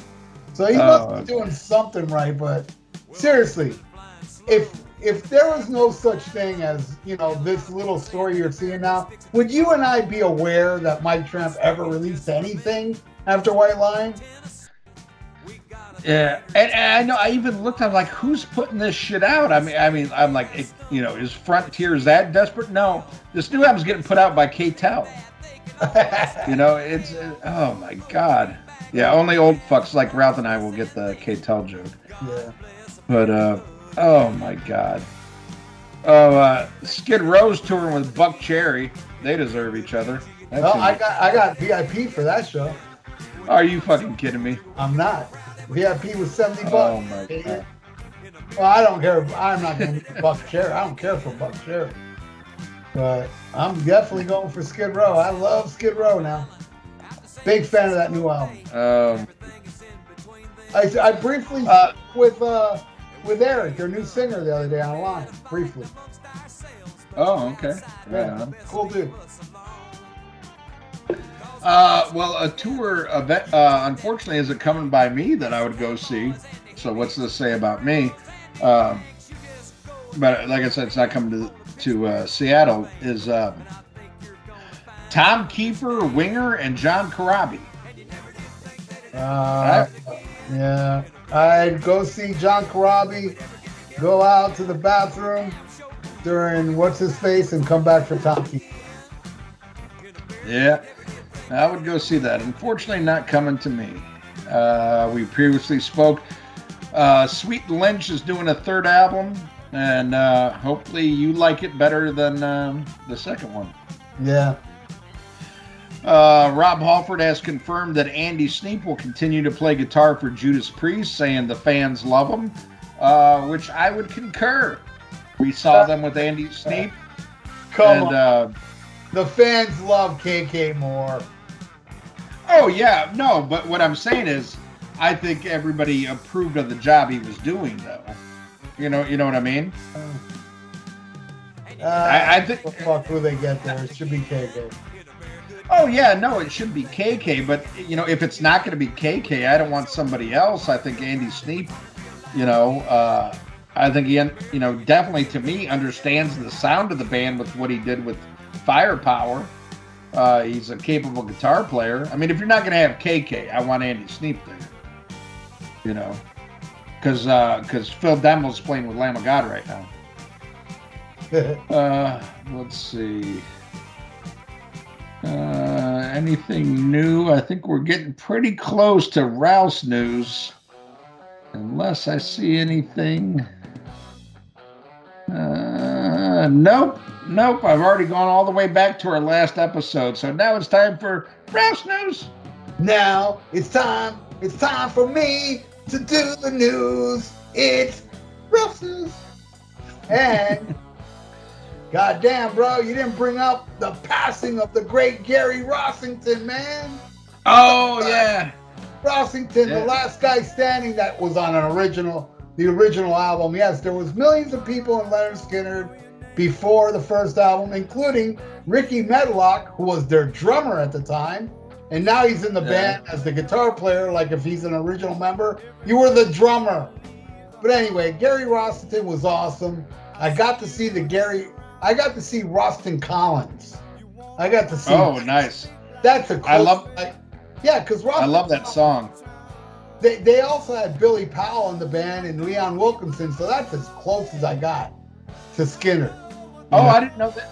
I didn't know they were both in Roston Collins. Oh yeah, it was Leonard Skinner, but a different singer and drummer. Okay. Yeah. And I love that Don't Misunderstand Me song. yeah, those two albums are good, man. I got them both. And then I saw the Skinner reunion in '87, I think, where it was everybody was up there, but Alan Collins unfortunately was in a wheelchair. But they brought him out, introduced the band. It was a great show, but I went to that show because it's a Leonard Skinner tribute show. It wasn't announced then that they were going to continue as Leonard Skinner.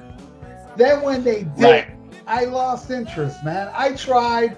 I mean, I didn't really try that hard. I'd be like, all right, let me hear this stuff that doesn't have Ronnie Van Zant in it. You know, because it's not Skinner without Ronnie. I'm sorry, it's just not. And yeah, I didn't like most of that. You know, some people do like those albums. To me, man, it's fucking the first album of the Street Survivors. That's Skinner to me. You know, but I still love Gary Rossington. I'm not going to sit here and lie and say, oh, I was such a big fan of his that I'd go see him every time he came to town, which I didn't. I saw him at '87 and I never went to go see him again. Not that I disliked him. It's not Skinner. You know, but a lot of people love this shit. Like what we were talking about earlier. You know, people just love this nostalgia shit. They don't care if it's not main members on the stage. And they made boatloads of money, Leonard Skinner, you know, as, you know, they went on. And, but as I understand, Gary Rossington hasn't been playing in the last couple tours. I think he might have been doing kind of like the Mick Jones thing, where he would do like selected shows and play for a little bit. But yeah, no, it is a sad passing, that you know, the tragic history of that band. But you know, on a bright side note is, you know, the first kid that Artemis Powell molested just turned 21, so he can drink now. But yeah, no, I can't believe I had a brain fart about that. It does suck. I do love Skinner. I do. I think it's just gonna be one of those things, like, if Dave willing, I'm still alive in 10 years, I might get to a point where I can go back and appreciate Skinner. Just classic, especially living in Florida where they're from. Classic rock radio just killed them to the point where I don't want to hear it. You know, I've just heard it so many fucking times. And I could listen to albums and appreciate album tracks, but any of the singles, oh God, like nails on a fucking chalkboard. But that shouldn't take away from their legacy. I mean, they were a great band, and yeah, sad to hear of his passing. Greatest rock band in my opinion. Oh yeah, I would definitely agree. Well, I kind of what with the Allman Brothers. The Skinner. Yeah, I would take Skinner, like songwriting wise. I would take Allman Brothers musicianship wise, but I mean, they're both. I mean, just all the incredible people who I love me the live at Fillmore Allman Brothers. Yeah, fan of that album, but still, dude, Skinner all the way. Yeah, no, both of them great songs, man, and way better than Molly Hatchet. Well, I love Molly Hatchet too. Yeah. Nina Strauss rejoins Alice Cooper Band. Yeah, and good for her. God damn, wasting her talent with fucking Demi Lovato. I'm glad that experiment didn't last long. I hope she got paid. But I mean, she is an incredible guitar player, and I know a lot of people just look at her like, oh, she's hot. But she's also a damn fine guitar player. Another person that I would love to see find a true band, because all she's going to do with Alice is covers. But God damn it, if your choice is play Alice covers or play with Demi Lovato, play Alice covers. But I wish her a speedy recovery on all the surgery shit she's been dealing with. But good to see her playing some rock and roll instead of fucking crap pop. Ralph's continuing the news. Here's the next story. Pete Townsend and Joe Perry are going to guest on Anne Margaret's new album. And let me tell you something. I'm looking at this picture now. Grrr. Boy, Anne still looks good. Anne Margaret. Oh. Yeah, that's photoshopped as fucking all hell, but yeah, it did look good. Yeah. All right, so they're playing on her album, Ian. How cool is that? And yeah, I didn't even know she made music.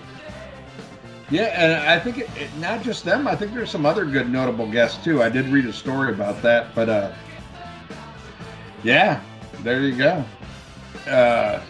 Pete Townsend said he would have fucked her if she was 75 years younger. Oh, did you hear the new Extreme song called Rise? Yes, I did, because of Mark Alden Taylor. What do you think? Oh, God, does it suck. Oh, my God. All right, good. I was getting a little scared there with the Bleed Squire thing. Well, at least you never got suckage on that. No, but I had to laugh because I think Chuck Charles said he made it about 30 seconds. I think I made it to the first chorus, maybe. But, oh my God, the one thing I'll say is Gary Cherone still has the ability to fucking make my cock shrink just watching him perform. Oh my God. Oh, is it so... Oh, I mean, it's just so bad. It's so bad, When Yannick Gear says, "Hey, you look like an idiot out there," you look like an idiot out there. And the song was like, okay, it's a little bit heavier for them, and then the chorus was so bad, and just go away. I'm glad nobody's gonna buy it. It'll fucking disappear. Only assholes with Bluetooth speakers would listen to that shit. Did you hear the last Metallica album, If Darkness Had a Sun? Oh, yeah. God damn it. I meant to talk to you about that. That's what you got Ralph's news for, bro. Yeah. No, I saw that you liked that song. Loved it. Said you loved it. Yeah. Not a fan of that one. I love Lux Eterna. Love that one. I forget what the second one was called. And I thought it... Yeah. Oh, yeah, the Suicide song. I thought it was okay. Not horrible, but nothing to write home about. Definitely nothing I would think. To me, it sounded like a filler track or an album track. And then I heard this one, and I was just like, Well, first and foremost, I thought it was way too long. And as I'm listening, the first time I listened to it, I didn't look at anybody's comments on YouTube. But I was thinking to myself, that is some of the worst stock drumming I've ever heard in my fucking life. And I thought like the drumming in particular was really bringing the song down. And then I was surprised when I did look at the comments, 90% of them were pointing out Lars' drumming. I'm like, okay, wow, it wasn't just me. Like everybody else picked up on that too. And it's just so funny. I keep thinking back to Some Kind of Monster, the documentary, where Lars keeps saying, it's stock, it's fucking stock. And I think Lars, like, of course, I think Lars gets too much hate, like you said. But he was definitely the weak point to that. And, wasn't a fan. It was too middle of the road for me. I think they kind of blew their wad with Lux Eterna and these other two. Now, I think it's like a 12-track album that's 3 days long. So there might be some other shit that I like. I haven't given up hope on the album, but the second and third single, I'm like, eh. And I'm really kind of surprised you liked the last song too, but then again, you like Memory Remains, so yeah, true. Nothing shocking. And also, I bought a ticket to see it at the theater the day before they release. They're gonna play it in the theater, like videos for every song.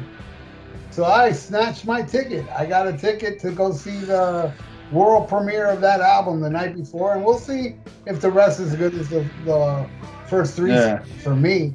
But I'm a fan so far. I'm digging it. It's, the thing I dig about it, even with Lux, I'm saying all three songs. It's not thrash, but it's really good hard rock. It's dad rock. It's my speed. It's the shit I grew up on. And they're playing like hard rock now. And I'm digging it. I mean, at least those first three songs, I'm digging it.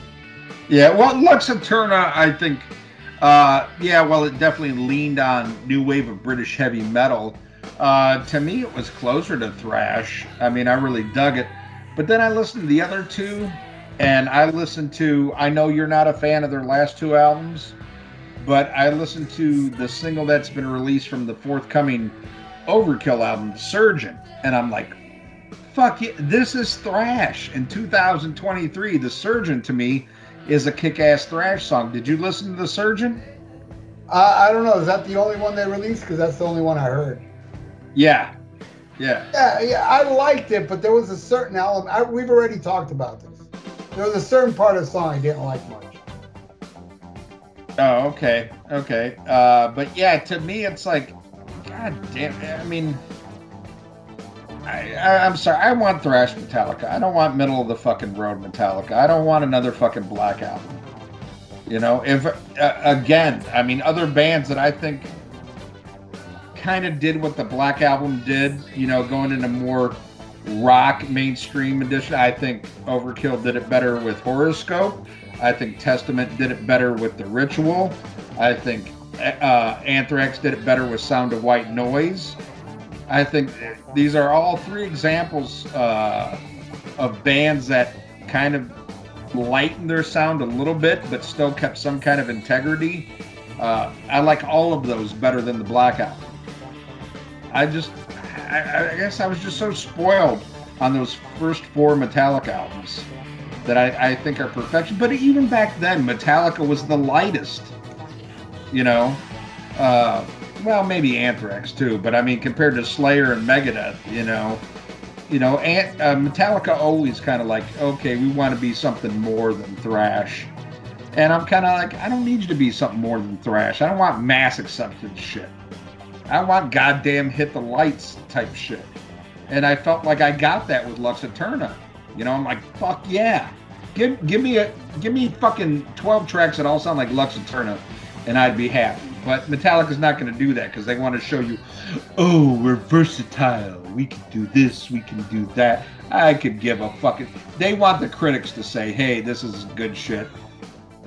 And I think what kills this band is James. And I think James is going through so much turmoil in his personal life. And sometimes that can be a great fucking catalyst for good music. But I think, I don't know. I think this fucking midlife crisis he's going through and divorce, I don't know. I think this album's going to have more, and it's going to be more Lulu than it's going to be fucking Red Lightning. Well, we'll see. All I know is, judging by the first three songs, I'm glad he's going through this midlife crisis because I'm digging it.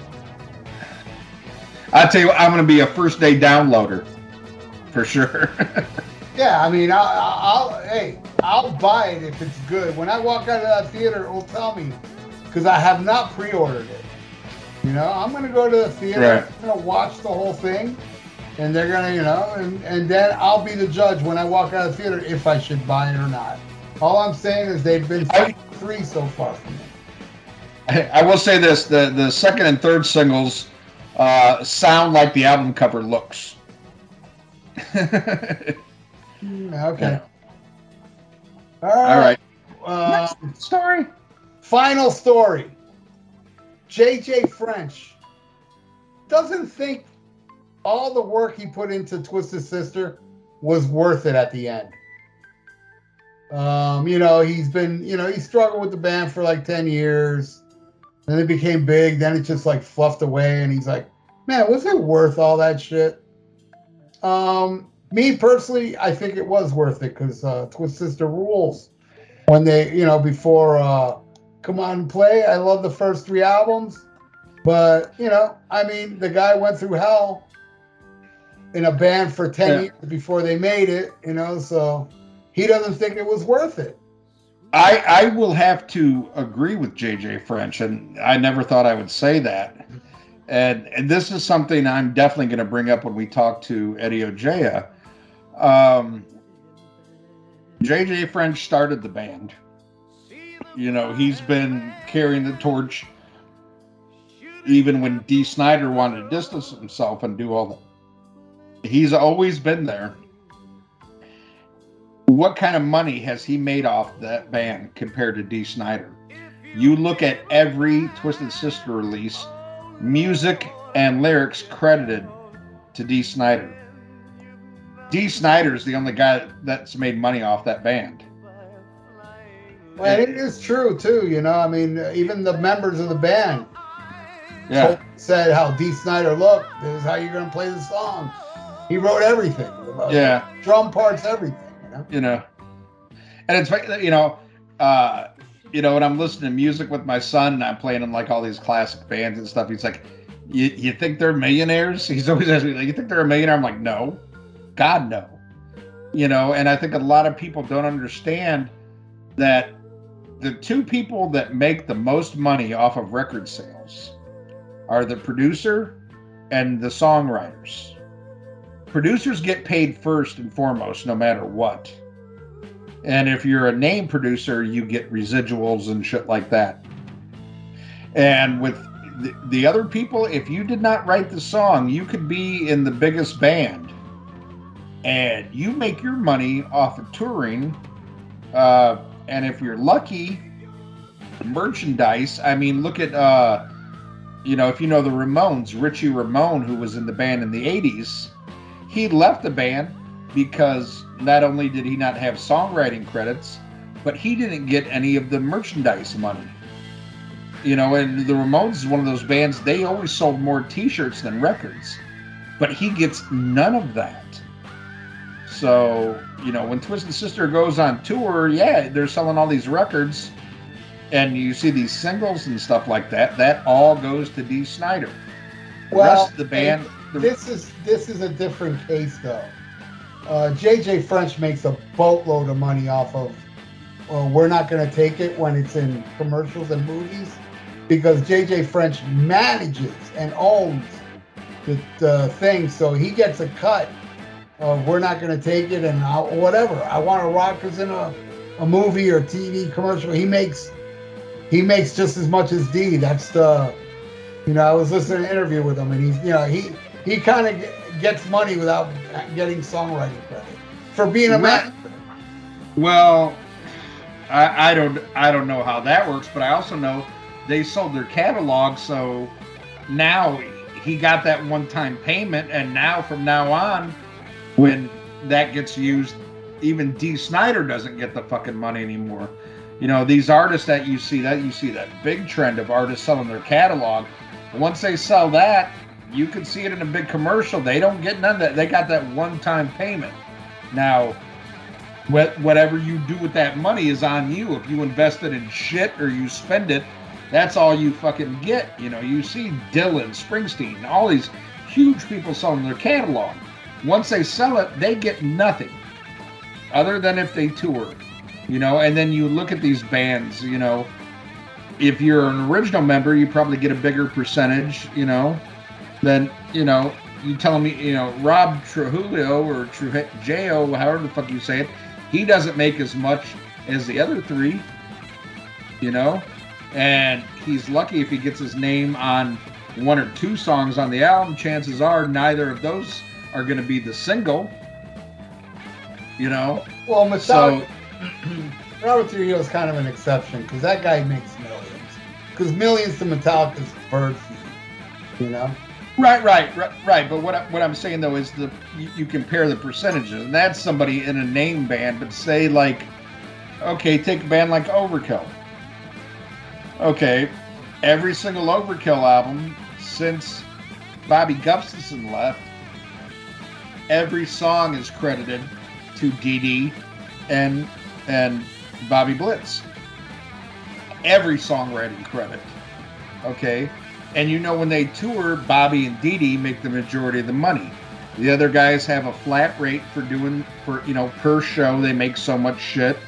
And if they're lucky, they get some t-shirt money. If not, all they get is playing those shows. And in the case of a band like Overkill, they're doing club tours. They're not doing stadium tours. So there's a good chance that a lot of our listeners have a higher income than a lot of the people that they listen to and don't have health insurance. You know, they probably have to pay for their own health insurance. So I can see where JJ would say it's not worth it because Dee Snider made the most money off that band and probably who bled more for that band than JJ French, even though he seems like a prick in most interviews. But anyway, getting back to it, I can see where he's saying that. For everything that he put into it over the years, the percentage that he made compared to Dee Snider, and who's the face of the band, who's the name, who gets to go on, Donald Trump's celebrity fucking whatever the fuck, Dee. Who has a radio show? Dee. Who does everybody know? Dee. Who writes books that sell? Dee. It's all about Dee. Without Dee Snider, it's nothing. And he's made all the money out of that band, So, but that's something I really want to ask fucking Eddie when we talk to him, because I think that's bullshit for somebody who, I totally believe he writes all the lyrics. That's all him. But you're telling me somebody who doesn't play guitar writes all the music? I mean, he might hum, hey, this is kind of how I want it to go, but that's something that always bothers me about bands is how they break up the fucking, the residuals and who wrote stuff. To me, I feel like everybody contributes. Some people contribute more, but I mean, look at Van Halen. Up until I think it was the first reunion with Hagar, everything was split on all those albums. All the credits went to all four members. Even during the era that counts, the original era, everything was split equally. So they all made the same amount of money. And the first thing when they did that reunion tour with Sammy was he made, Michael Anthony made less, and he had to sign away his percentage. So he was basically a hired gun. So everybody in Van Halen made more money on that shitty tour than Michael Anthony, and that's the reality of the business. Yep. So, I'm sure you make more money off of Thrash or Die than anybody else. Because I fucking paid for everything. Why shouldn't I? I believe it. All right, well that was Thrash News. Yeah. And now it's time to go into the album of the week. This one fan-picked and paid for by Brian Seifert. We're doing the second studio album by Gwa. God, what an awful racket. Scumdogs of the Universe. And are you a big Gwa fan, Ralph? Can't say I am, though I don't hate them at all, and I've seen them a million times.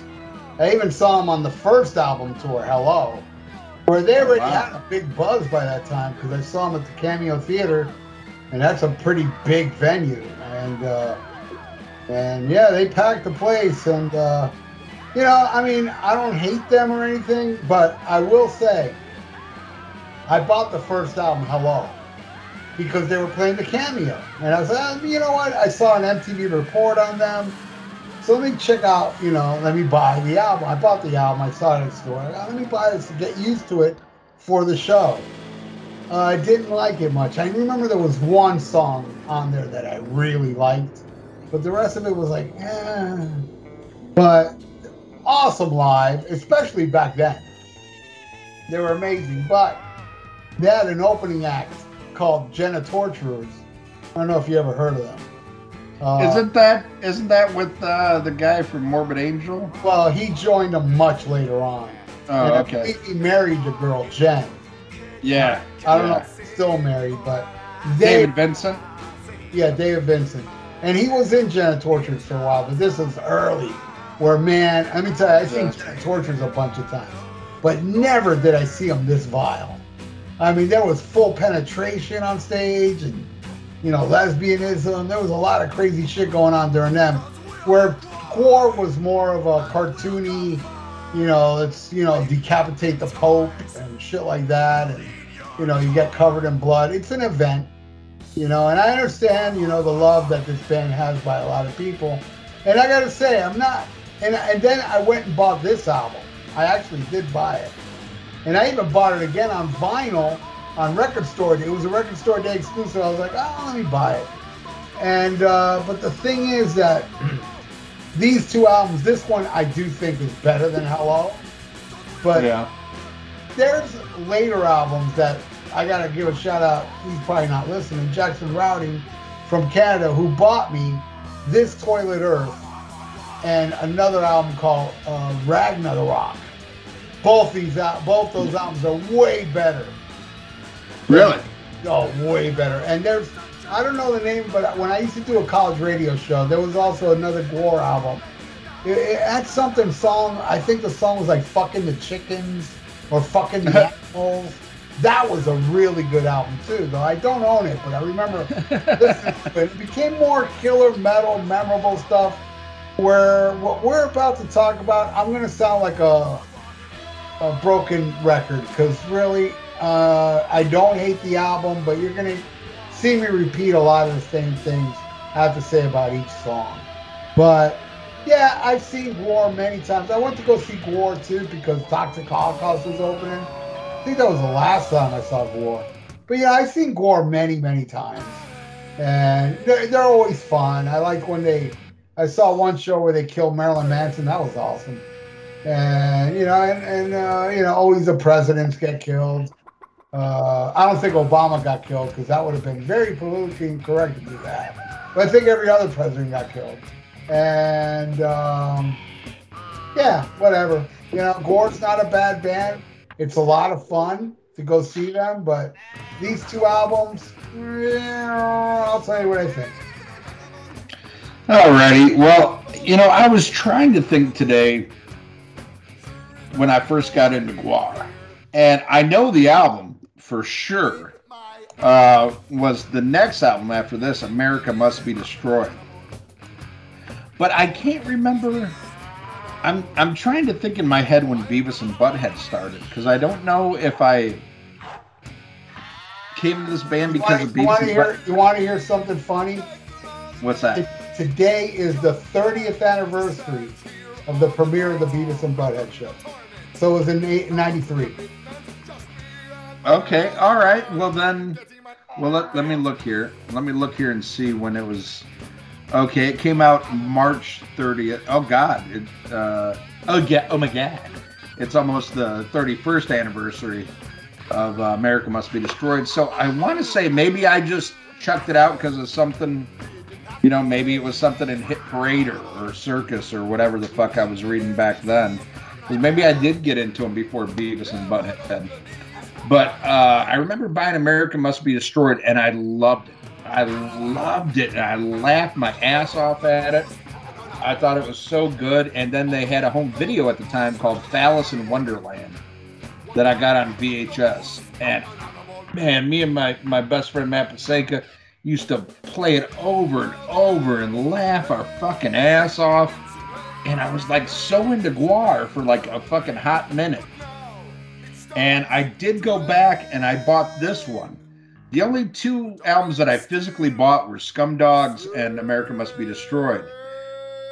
And like I said, I was so into it, but by the time the follow-up album to America, This Toilet Earth, came out, for whatever reason. You there, Ralph? Yeah. You hear me? Hello? Can you hear me? Yeah. Okay, I was hearing a ding. I don't know if my headphones are going out or not. I hope they're not fucking running out of power. I charged them up, but I know we've been for a long time. I'm not editing this part out, so keep going.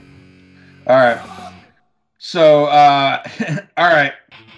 So, hey, if you stop hearing me, text me. So anyway, what I was saying. Okay, yeah. By the time This Toilet Earth came out, I was, for whatever reason, I'd see it in the record store, but I didn't pick it up, and then I just kind of fell out with GWAR. Just moved on to other shit. I never got to see them live. They were a band that always came around, but I was like, I'll catch them next time. And unfortunately, I never got to see him with David Brockie. My friend Matt Pasenka did. He got to meet David Brockie because he was a friend of ours in New Orleans. And but I never got to see him, and I always regretted it. And I loved watching the recent documentary about him. I was like, God damn it, why didn't I, go see these guys when I had a chance? Why did I put it off? But it was fun to me. It was really fun going back and listening to this album and listen to it in its entirety. And I'll tell you this, it's been over 30 years since I listened to Scum Dogs all the way through. And spoiler alert, I was pleasantly surprised with this album. And not only how some of the humor holds up, because I love how un-PC it is. I know you said you don't think they killed Obama. I don't know. I don't see anything politically correct about GWAR. I think they probably killed every president. But it's so refreshing, and I love the sick juvenile humor of this band. But I think what really got me going back and listening to it is how the music stands up. Like, I always kind of looked at them as a joke band. Even Brian Seifert, who requested this, he goes, I know they're a joke band, but I'm listening to the music on this, and I'm really getting into it the same way like when I listen to Steel Panther. I'm like, these are joke bands, but they're better musicians than some of the shit that's, big on the radio.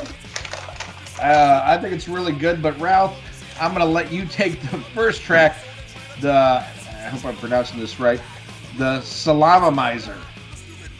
Yeah, it's a fun song. Not something that's too memorable to me, but it's a fine tune. I dig it. What do you think? I think it's a good opener. And again, sometimes I forgot how good these guys are as musicians, because without the jokey lyrics, there's some good fucking metal on here. And to me, it's the best song ever that's written about an alien penis pump, by far. Lot of fun. I think it's a great way to open the album. And we'll go to the second song, Maggots. Maggots. Lyrics aside, this is a thrash song. And I dig that. I mean, yeah, it's silly lyrics, but then sometimes you think about like what some of the thrash songs are about. And, it's funny because, trying to be serious because we're a thrash. I heard that part. They're like, oh, we're a thrash band. We're singing about war and blah, blah, blah, or whatever, and all this serious shit. But to me, it's just a kick-ass thrash song. I dig it. What do you think? Better than the first song. It's more memorable, and it's a fun tune. I like the little maggot sounds, too, in the song. Sick of You is the next one. Another fun song. Used to hit off the album. They made a video for it. Though I like it, I am never in the mood to play this song or album. I don't know. It's not a bad song, but listening to these songs today, I'm like, what you were saying earlier, I haven't heard this whole album in 30 years. Well, I did hear it again when I bought it on record store days. But, I just never went back to it. It's not something that I want to hear. It's weird. I know it's good. It's fun. I like it. But hey, man, I if I never hear it for the rest of my life, I'll be okay. That's how I feel about this song and album. Well, I like it better than you. This is their most popular track, always in the encore section of the show. The only time they didn't play this is on the 2014 tour, which was the tour right after Dave Brockie, Oderus Urungus died. And I get that because, it is their signature song. I love it. It's catchy as fuck. And was originally written, they were writing about being on tour and just them being sick of each other. Here's a band that's on like a small, if you watch the documentary, they're on a cramped bus. Half of it is their fucking stage show. All the shit that they would do. So their actual living quarters are very small. It's a large band between the musicians and people who would just act on stage. And just their little joke of, getting sick about smelling your feet and shit like that and everything. But overall, I think it's a well-written song, catchy as fuck. I love it. I'll take the next track, which is my favorite on the album. Jesus Christ, do I love this one. Slaughterama. And this one has vocals by Sleazy P. Martini. Which, if you follow this band, Sleazy P. Martini is their manager. And it's a great, like he's hosting a game show and they're slaughtering all these people. And I just think it's funny as fuck. God damn, do I love it. And then there's the part where they're making fun of, I cannot remember which talk show it was. It was either Geraldo or... not Robert Downey Jr. What's the guy I'm thinking of? Morton Downey Jr. Where they said they were attacked by fucking skinheads who beat them up and drew a swastika on their face, and the swastika was drew. You could tell like the person did it in a mirror because it was backwards, and they totally got busted. It was either Geraldo or Morton Downey Jr. But anyway. Just all the lyrical shit about here making fun of the fucking hippies and everything. It's just funny as... It's like a fucking heavy metal Cheech and Chong song. And by far my fucking favorite. I love it. What do you think of Slaughterama? I gotta agree with you. It's my favorite off the album. Total novelty comedy song, but it's cool. Yeah, I love Sleazy P. By the way, the guy earlier I was talking about, Jackson Rowdy, that got me these Gore albums. He's trying to get Sleazy P on my show, on my channel. Oh, nice. But if it ever does happen, I'd rather have him on the podcast. Oh yeah, I'd love to talk to him. Yeah, when we're not doing album reviews, you just bullshit with him and find out what he can't be worse than Terrence, Nobody. Maybe Sleazy P. Martini could be our new third. That'd be awesome. Anyway, next song, The Years of Life. It's not bad. It does rock. And in no way does this annoy me. Again, it's just something I wouldn't put on repeat listens. But it rocks. It's cool. I dig it. What do you think? This one, to me, it's okay. Not great, but not bad. But it's definitely filler. I mean, it's an album track, but not a standout one. I'll take the next one. King Queen. Love this one. Again, forgot how fun this band was. Long live King of the Gays. This is a song about King of the Gays long before Mark Alden Taylor Chapman. Or Mark David Chapman Taylor, whatever the fuck his name is. Just a fun fucking song. And again, as I'm listening to it, it's like, even if it didn't have the funny lyrics, I think it would be a good metal song. Big fan of this one. Definitely, probably my top 5 on the album. What do you think? All these songs are like one long song to me. It's not bad. I just don't know how to expand my thoughts on this.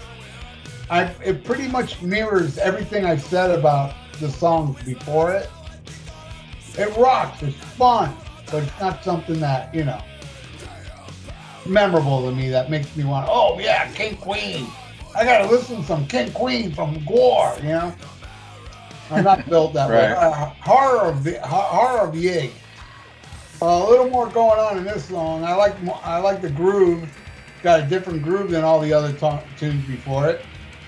Cool song. I dig it. What do you think? Well, yeah, I love it, and definitely why you can hear the difference is this song was produced by Harpo Luxa and Hermes Pan, better known as Al Jourgensen and Paul Barker from Ministry. And this is when they were originally going to release this just as like a standalone song on Sub Pop, and Jourgensen and Barker got involved in it, and you can definitely hear the difference because you hear, you know, it starts out with the sound bites from Apocalypse Now, and you hear a lot more other shit, kind of more of the industrial metal sound that you would, you know, much more put with Ministry. But I think it works, and you know, there's a funny story. I think it was Beefcake the Mighty, their bass player and their guitar player actually flew out to Chicago and were there for the you know, the mixing and the producing of the song, and they said their best memory was Al Jourgensen crushing up a bunch of Quaaludes, and he crushed them all up, and then he spelled out Fugazi, and they all snorted it. Which is awesome, because if you know, Fugazi was a straight edge band. But I dig it, man. Guar meets Ministry and Brando. Fucking love it. I'll take the next song, which is, give me a second here, Vlad the Impaler. Solid track, but not a standout. But I could definitely see this as a grower. You know, it was weird. Like, again, listening to this for the first time in 30 years. And I did listen to it in its entirety twice. Didn't stand out like some of the others, but there was nothing about it that like, no, pass. And a lot of times, songs that hit me like that are ones that, you know, have the capability of later, that, you know, this could be like, oh, god damn it, that's one of my favorite tracks on it. But as of right now, it just, you know, it's not bad, it's not great, it's just there. What do you think of Vlad the Impaler? It's a cool novelty tune, but I hate the woes. To me, I should hate woes in song. I only think the only bands that should be allowed to do it are the Misfits and on occasion Early Police. I hate woes. But other than that, it's a cool tune. I dig it. All right, Black and Huge is next. Yeah. Yes. It rocks. I don't hate it. What do you think? Love it. Love it. Not as much as our former co-host Mother loves it, but yeah, definitely a fun track. It was influenced by lead singer David Brockie watching an interracial porn called "Quick, Come Fuck Me While My Son's Cashing His Government Check." In Boston. Yeah. It's fun, and again, God, could you imagine, you know, if something like this was released today? And that's what I love. I love, in this day and age of all this fucking woke fucking bullshit, you know, it's getting to the point where I watch a lot of YouTube videos, especially now that you know, Mrs. Wadley bought me I got the YouTube without the commercials. God damn, do I enjoy it so much more. But you see a lot of these like trigger warnings, and you know, and a lot of words have to be blanked out in YouTube videos. Have you noticed this trend where, like, if somebody was to say suicide, they have to blank it out? because their video will get demonetized, or it'll get, because a lot of people do this shit like you do. You do very well with donations. Well, you do it a little bit differently. You have people who donate for you to do videos, but there's a lot of people who they make money off of how many views they get, and likes and subscriptions and shit like that. But there's all these things you can't do or say on YouTube without getting your video marked. Like, you can't say rape. It'd be like you're reviewing the Nirvana song "Rape Me." You can't say that, or your video will get marked. It's just fucking. Are you fucking kidding me? So to hear a song called Black and Huge, just talking about a big black dick and he wants some dumb white woman and shit like that, I just crack up. I love it. It's my sense of humor, and it takes me back to a time where, you don't have to have trigger warnings. To me, like, what the fuck's that trigger warning? Like, warning, we're going to talk about horse fucking. I don't know. We should start doing trigger warnings on our show. Like, maybe we would have got kicked off the alternative station if we said trigger warning. This episode talks about analingus. Yeah. I don't know, a bunch of fucking pussies out there. But yeah, Black and Huge. I think it's fun. Yeah. Rape and suicide.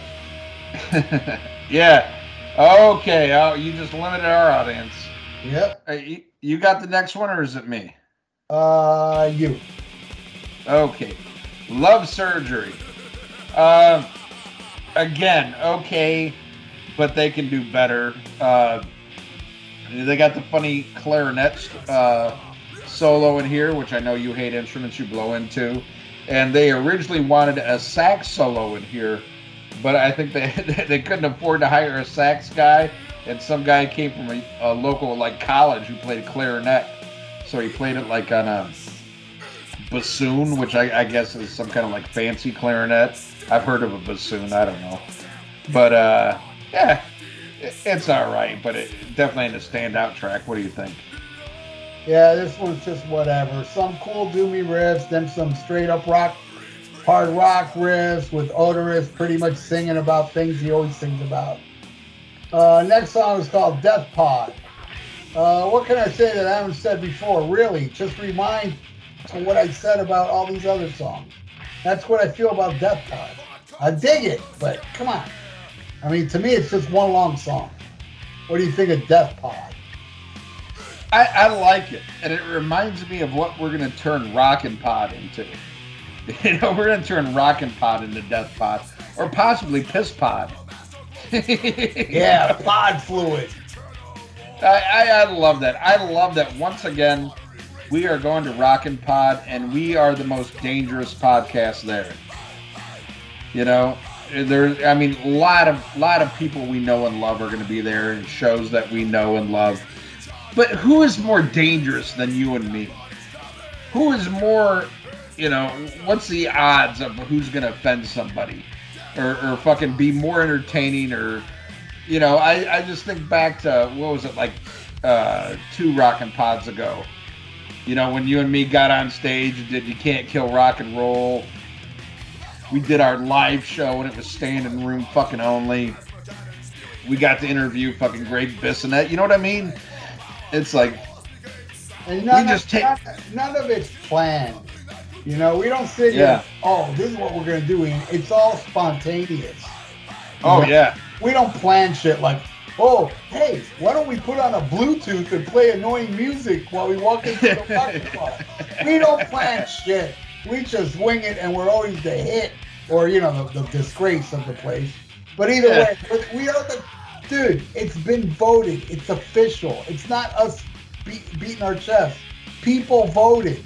We are the podcast kings. We are officially the podcast kings. And think about it. Think back to the very first Rockin' Pod that was at this little, fucking... in this little record store, right? Yeah, this little strip mall. You and me got on stage, and fucking chased half the fucking motherfuckers out of there. People were disgusted, leaving and shit. Oh my God. I'm breaking Sammy Hagar records and throwing them everywhere. I mean, that's rock and roll, dude. That's rock and roll. And that's what we're going to do again. I know we're getting off topic on this song, but I just like to point it out that still, all these years later, you and me are the most fucking rock and roll and fucking dangerous show out there. And I love Death Pod. I think it's a killer, solid track. In my opinion, it should end the album. This one was written about a lot of people in the band like to play like war games and shit, like weird like role-playing games. And the Death Pod was a vehicle in one of the games that they played, and they wrote this song. But like Death Pod, that's what we should be. Pod Fluid, Death Pod, whatever. Offend You Pod, Trigger Pod, Trigger Pod, please. Fuck everybody, man. Rock and Metal Combat Podcast is what it's all about. How about Trigger Pot Pie? I like that. Oh God, I'll tell you what. We need to check. I'll probably get this email, or if I we usually get it before the show. I'll have to see what the placement is. Oh my God, do I hope we're next to fucking Freeform. Yeah. And we'll just have to tell fucking Chuck Charles Manson, wear a fucking rain slicker. You're gonna get pissed. Look, he may be part of the show, but I don't think he's going to be part of Mark's interviews. I don't think he's going to go near that table. Unless he's going to piss on a Bluetooth. That would be fun. I bet you if we asked Chuck real nice, he would just piss on Mark Lindsay in a fucking interview. That'd be great. Be like, if you really love us, Chuck, come on. Piss on his Bluetooth. Yeah. If you want to keep being allowed to put Oasis videos on our Facebook page, you're going to piss on Mark in the middle of a show. On his Bluetooth. Yeah. You know what? The hottest is I've already got Mark's wife agreeing to piss on him during an interview, I know a lot of listeners of this show don't understand female anatomy, but that'll be a lot more interesting to watch that. Dude, somehow, can you put this in the title? Like, pissing on Mark Alvin Taylor. Can you put that in the title? Because, seriously, it really belongs on the title. I will try to figure it out so we don't get canceled. I'll try to figure out a polite way to put. How about just put whizzing on Mark? Yeah. There you go. I will figure it out. Trust me. All right. All right. Well, I'll take the next song. Boy, we veered off there. Sexecutioner.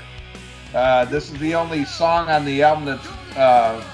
The vocals are done by the Sexecutioner, who you know from the live show if you're a fan of this band.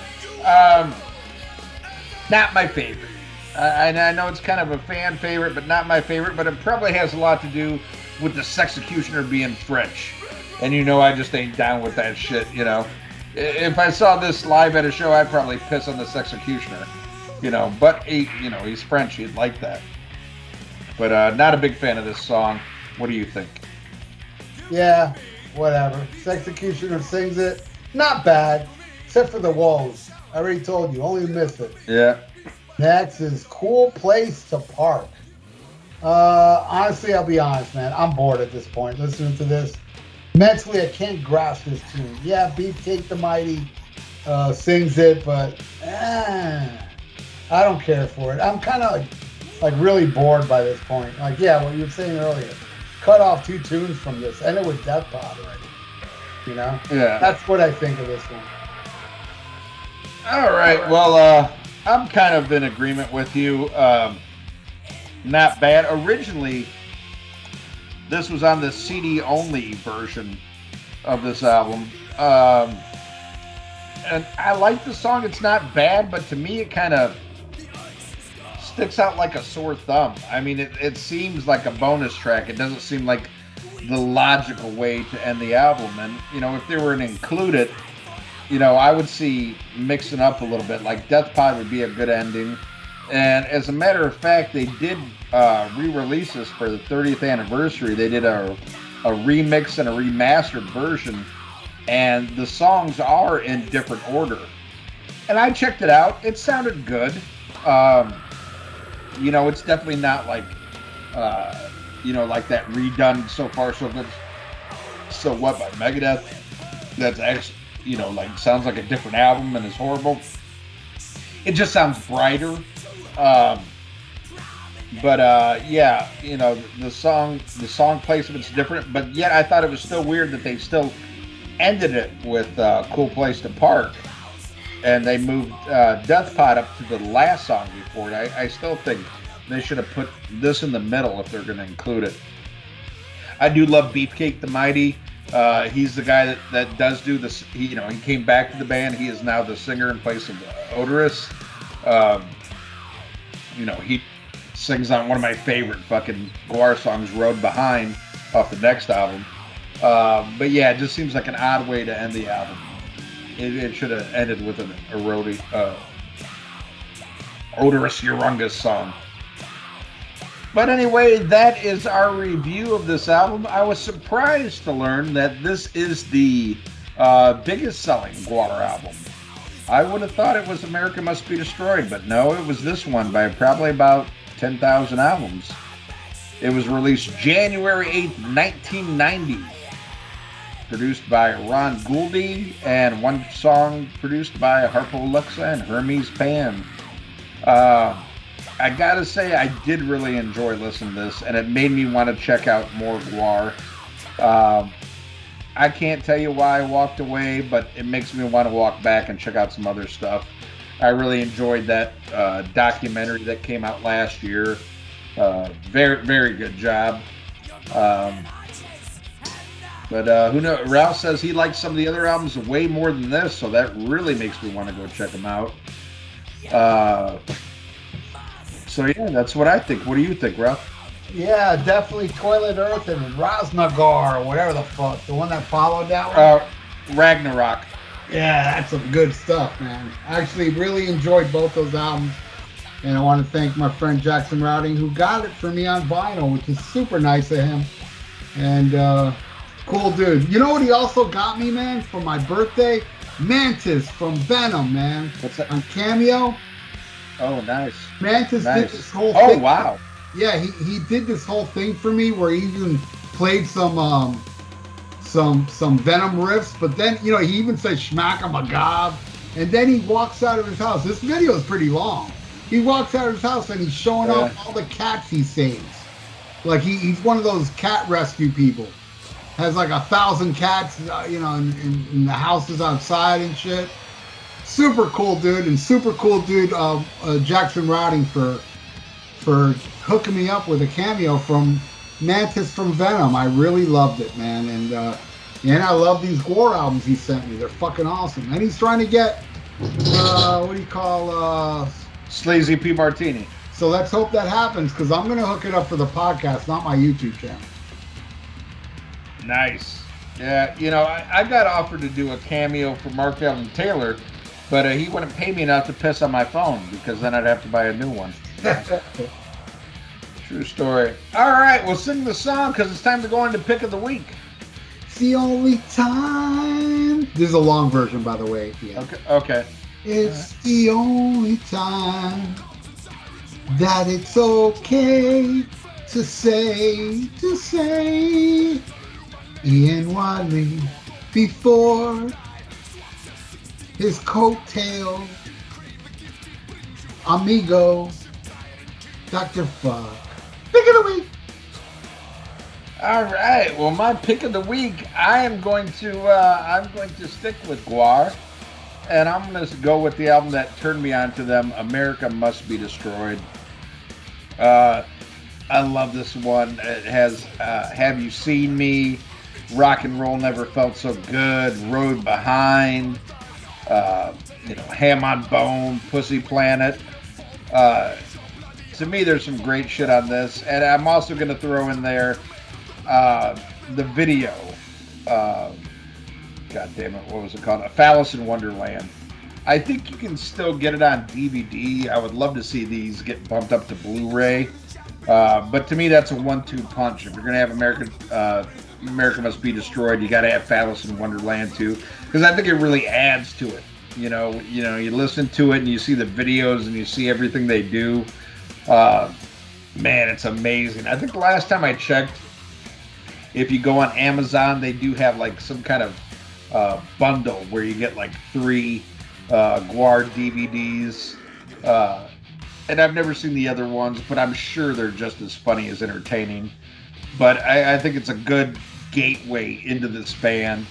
And again, I think the metal on this sounds better than a lot of the other shit we reviewed on this show, especially the fan episodes. So I would say give it a day in court, man. Check it out. Even if it's just for laughs or if you just like the music.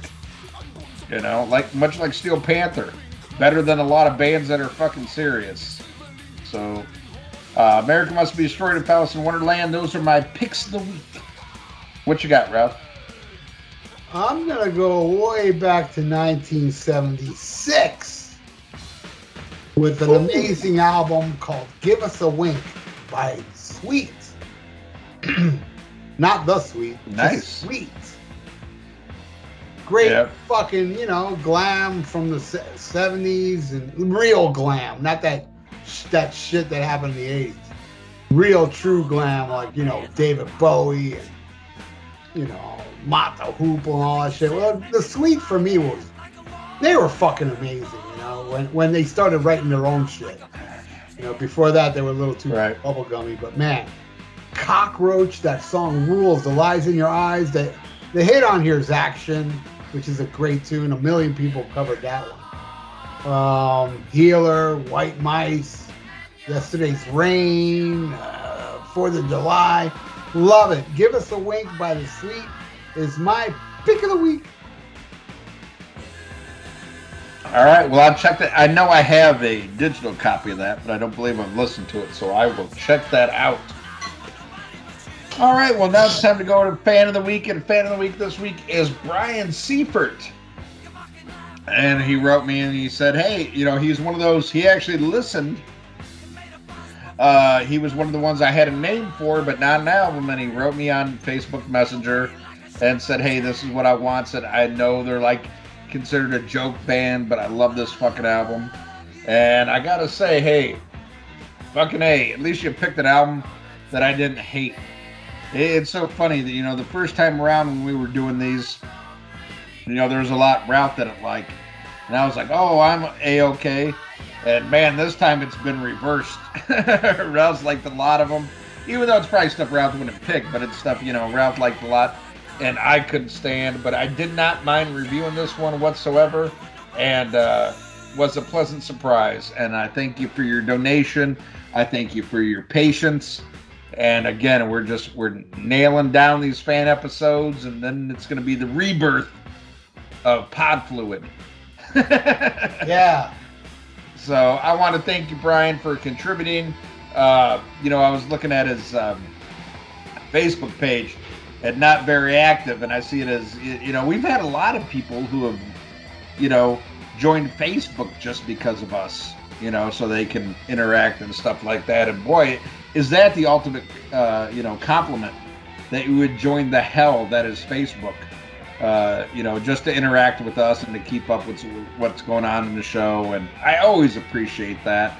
And again, thank you so much, Brian. Hope you enjoyed this episode. And I think we did another great one with an incredible news segment. So I think we've been on the highlight of future shows. Yeah, I think we have been on a fucking roll lately. I know I've really been enjoying the shows, and we've been having a lot of fun. And we are just getting there, and once we break free of this, and once you see where Ralph and I are going to go with the show, I think everybody's going to be very fucking happy. Yeah, just hang tight, man. You all love the news. If you don't want to hear our reviews, so be it. But in the future, you're going to get all news 24/7.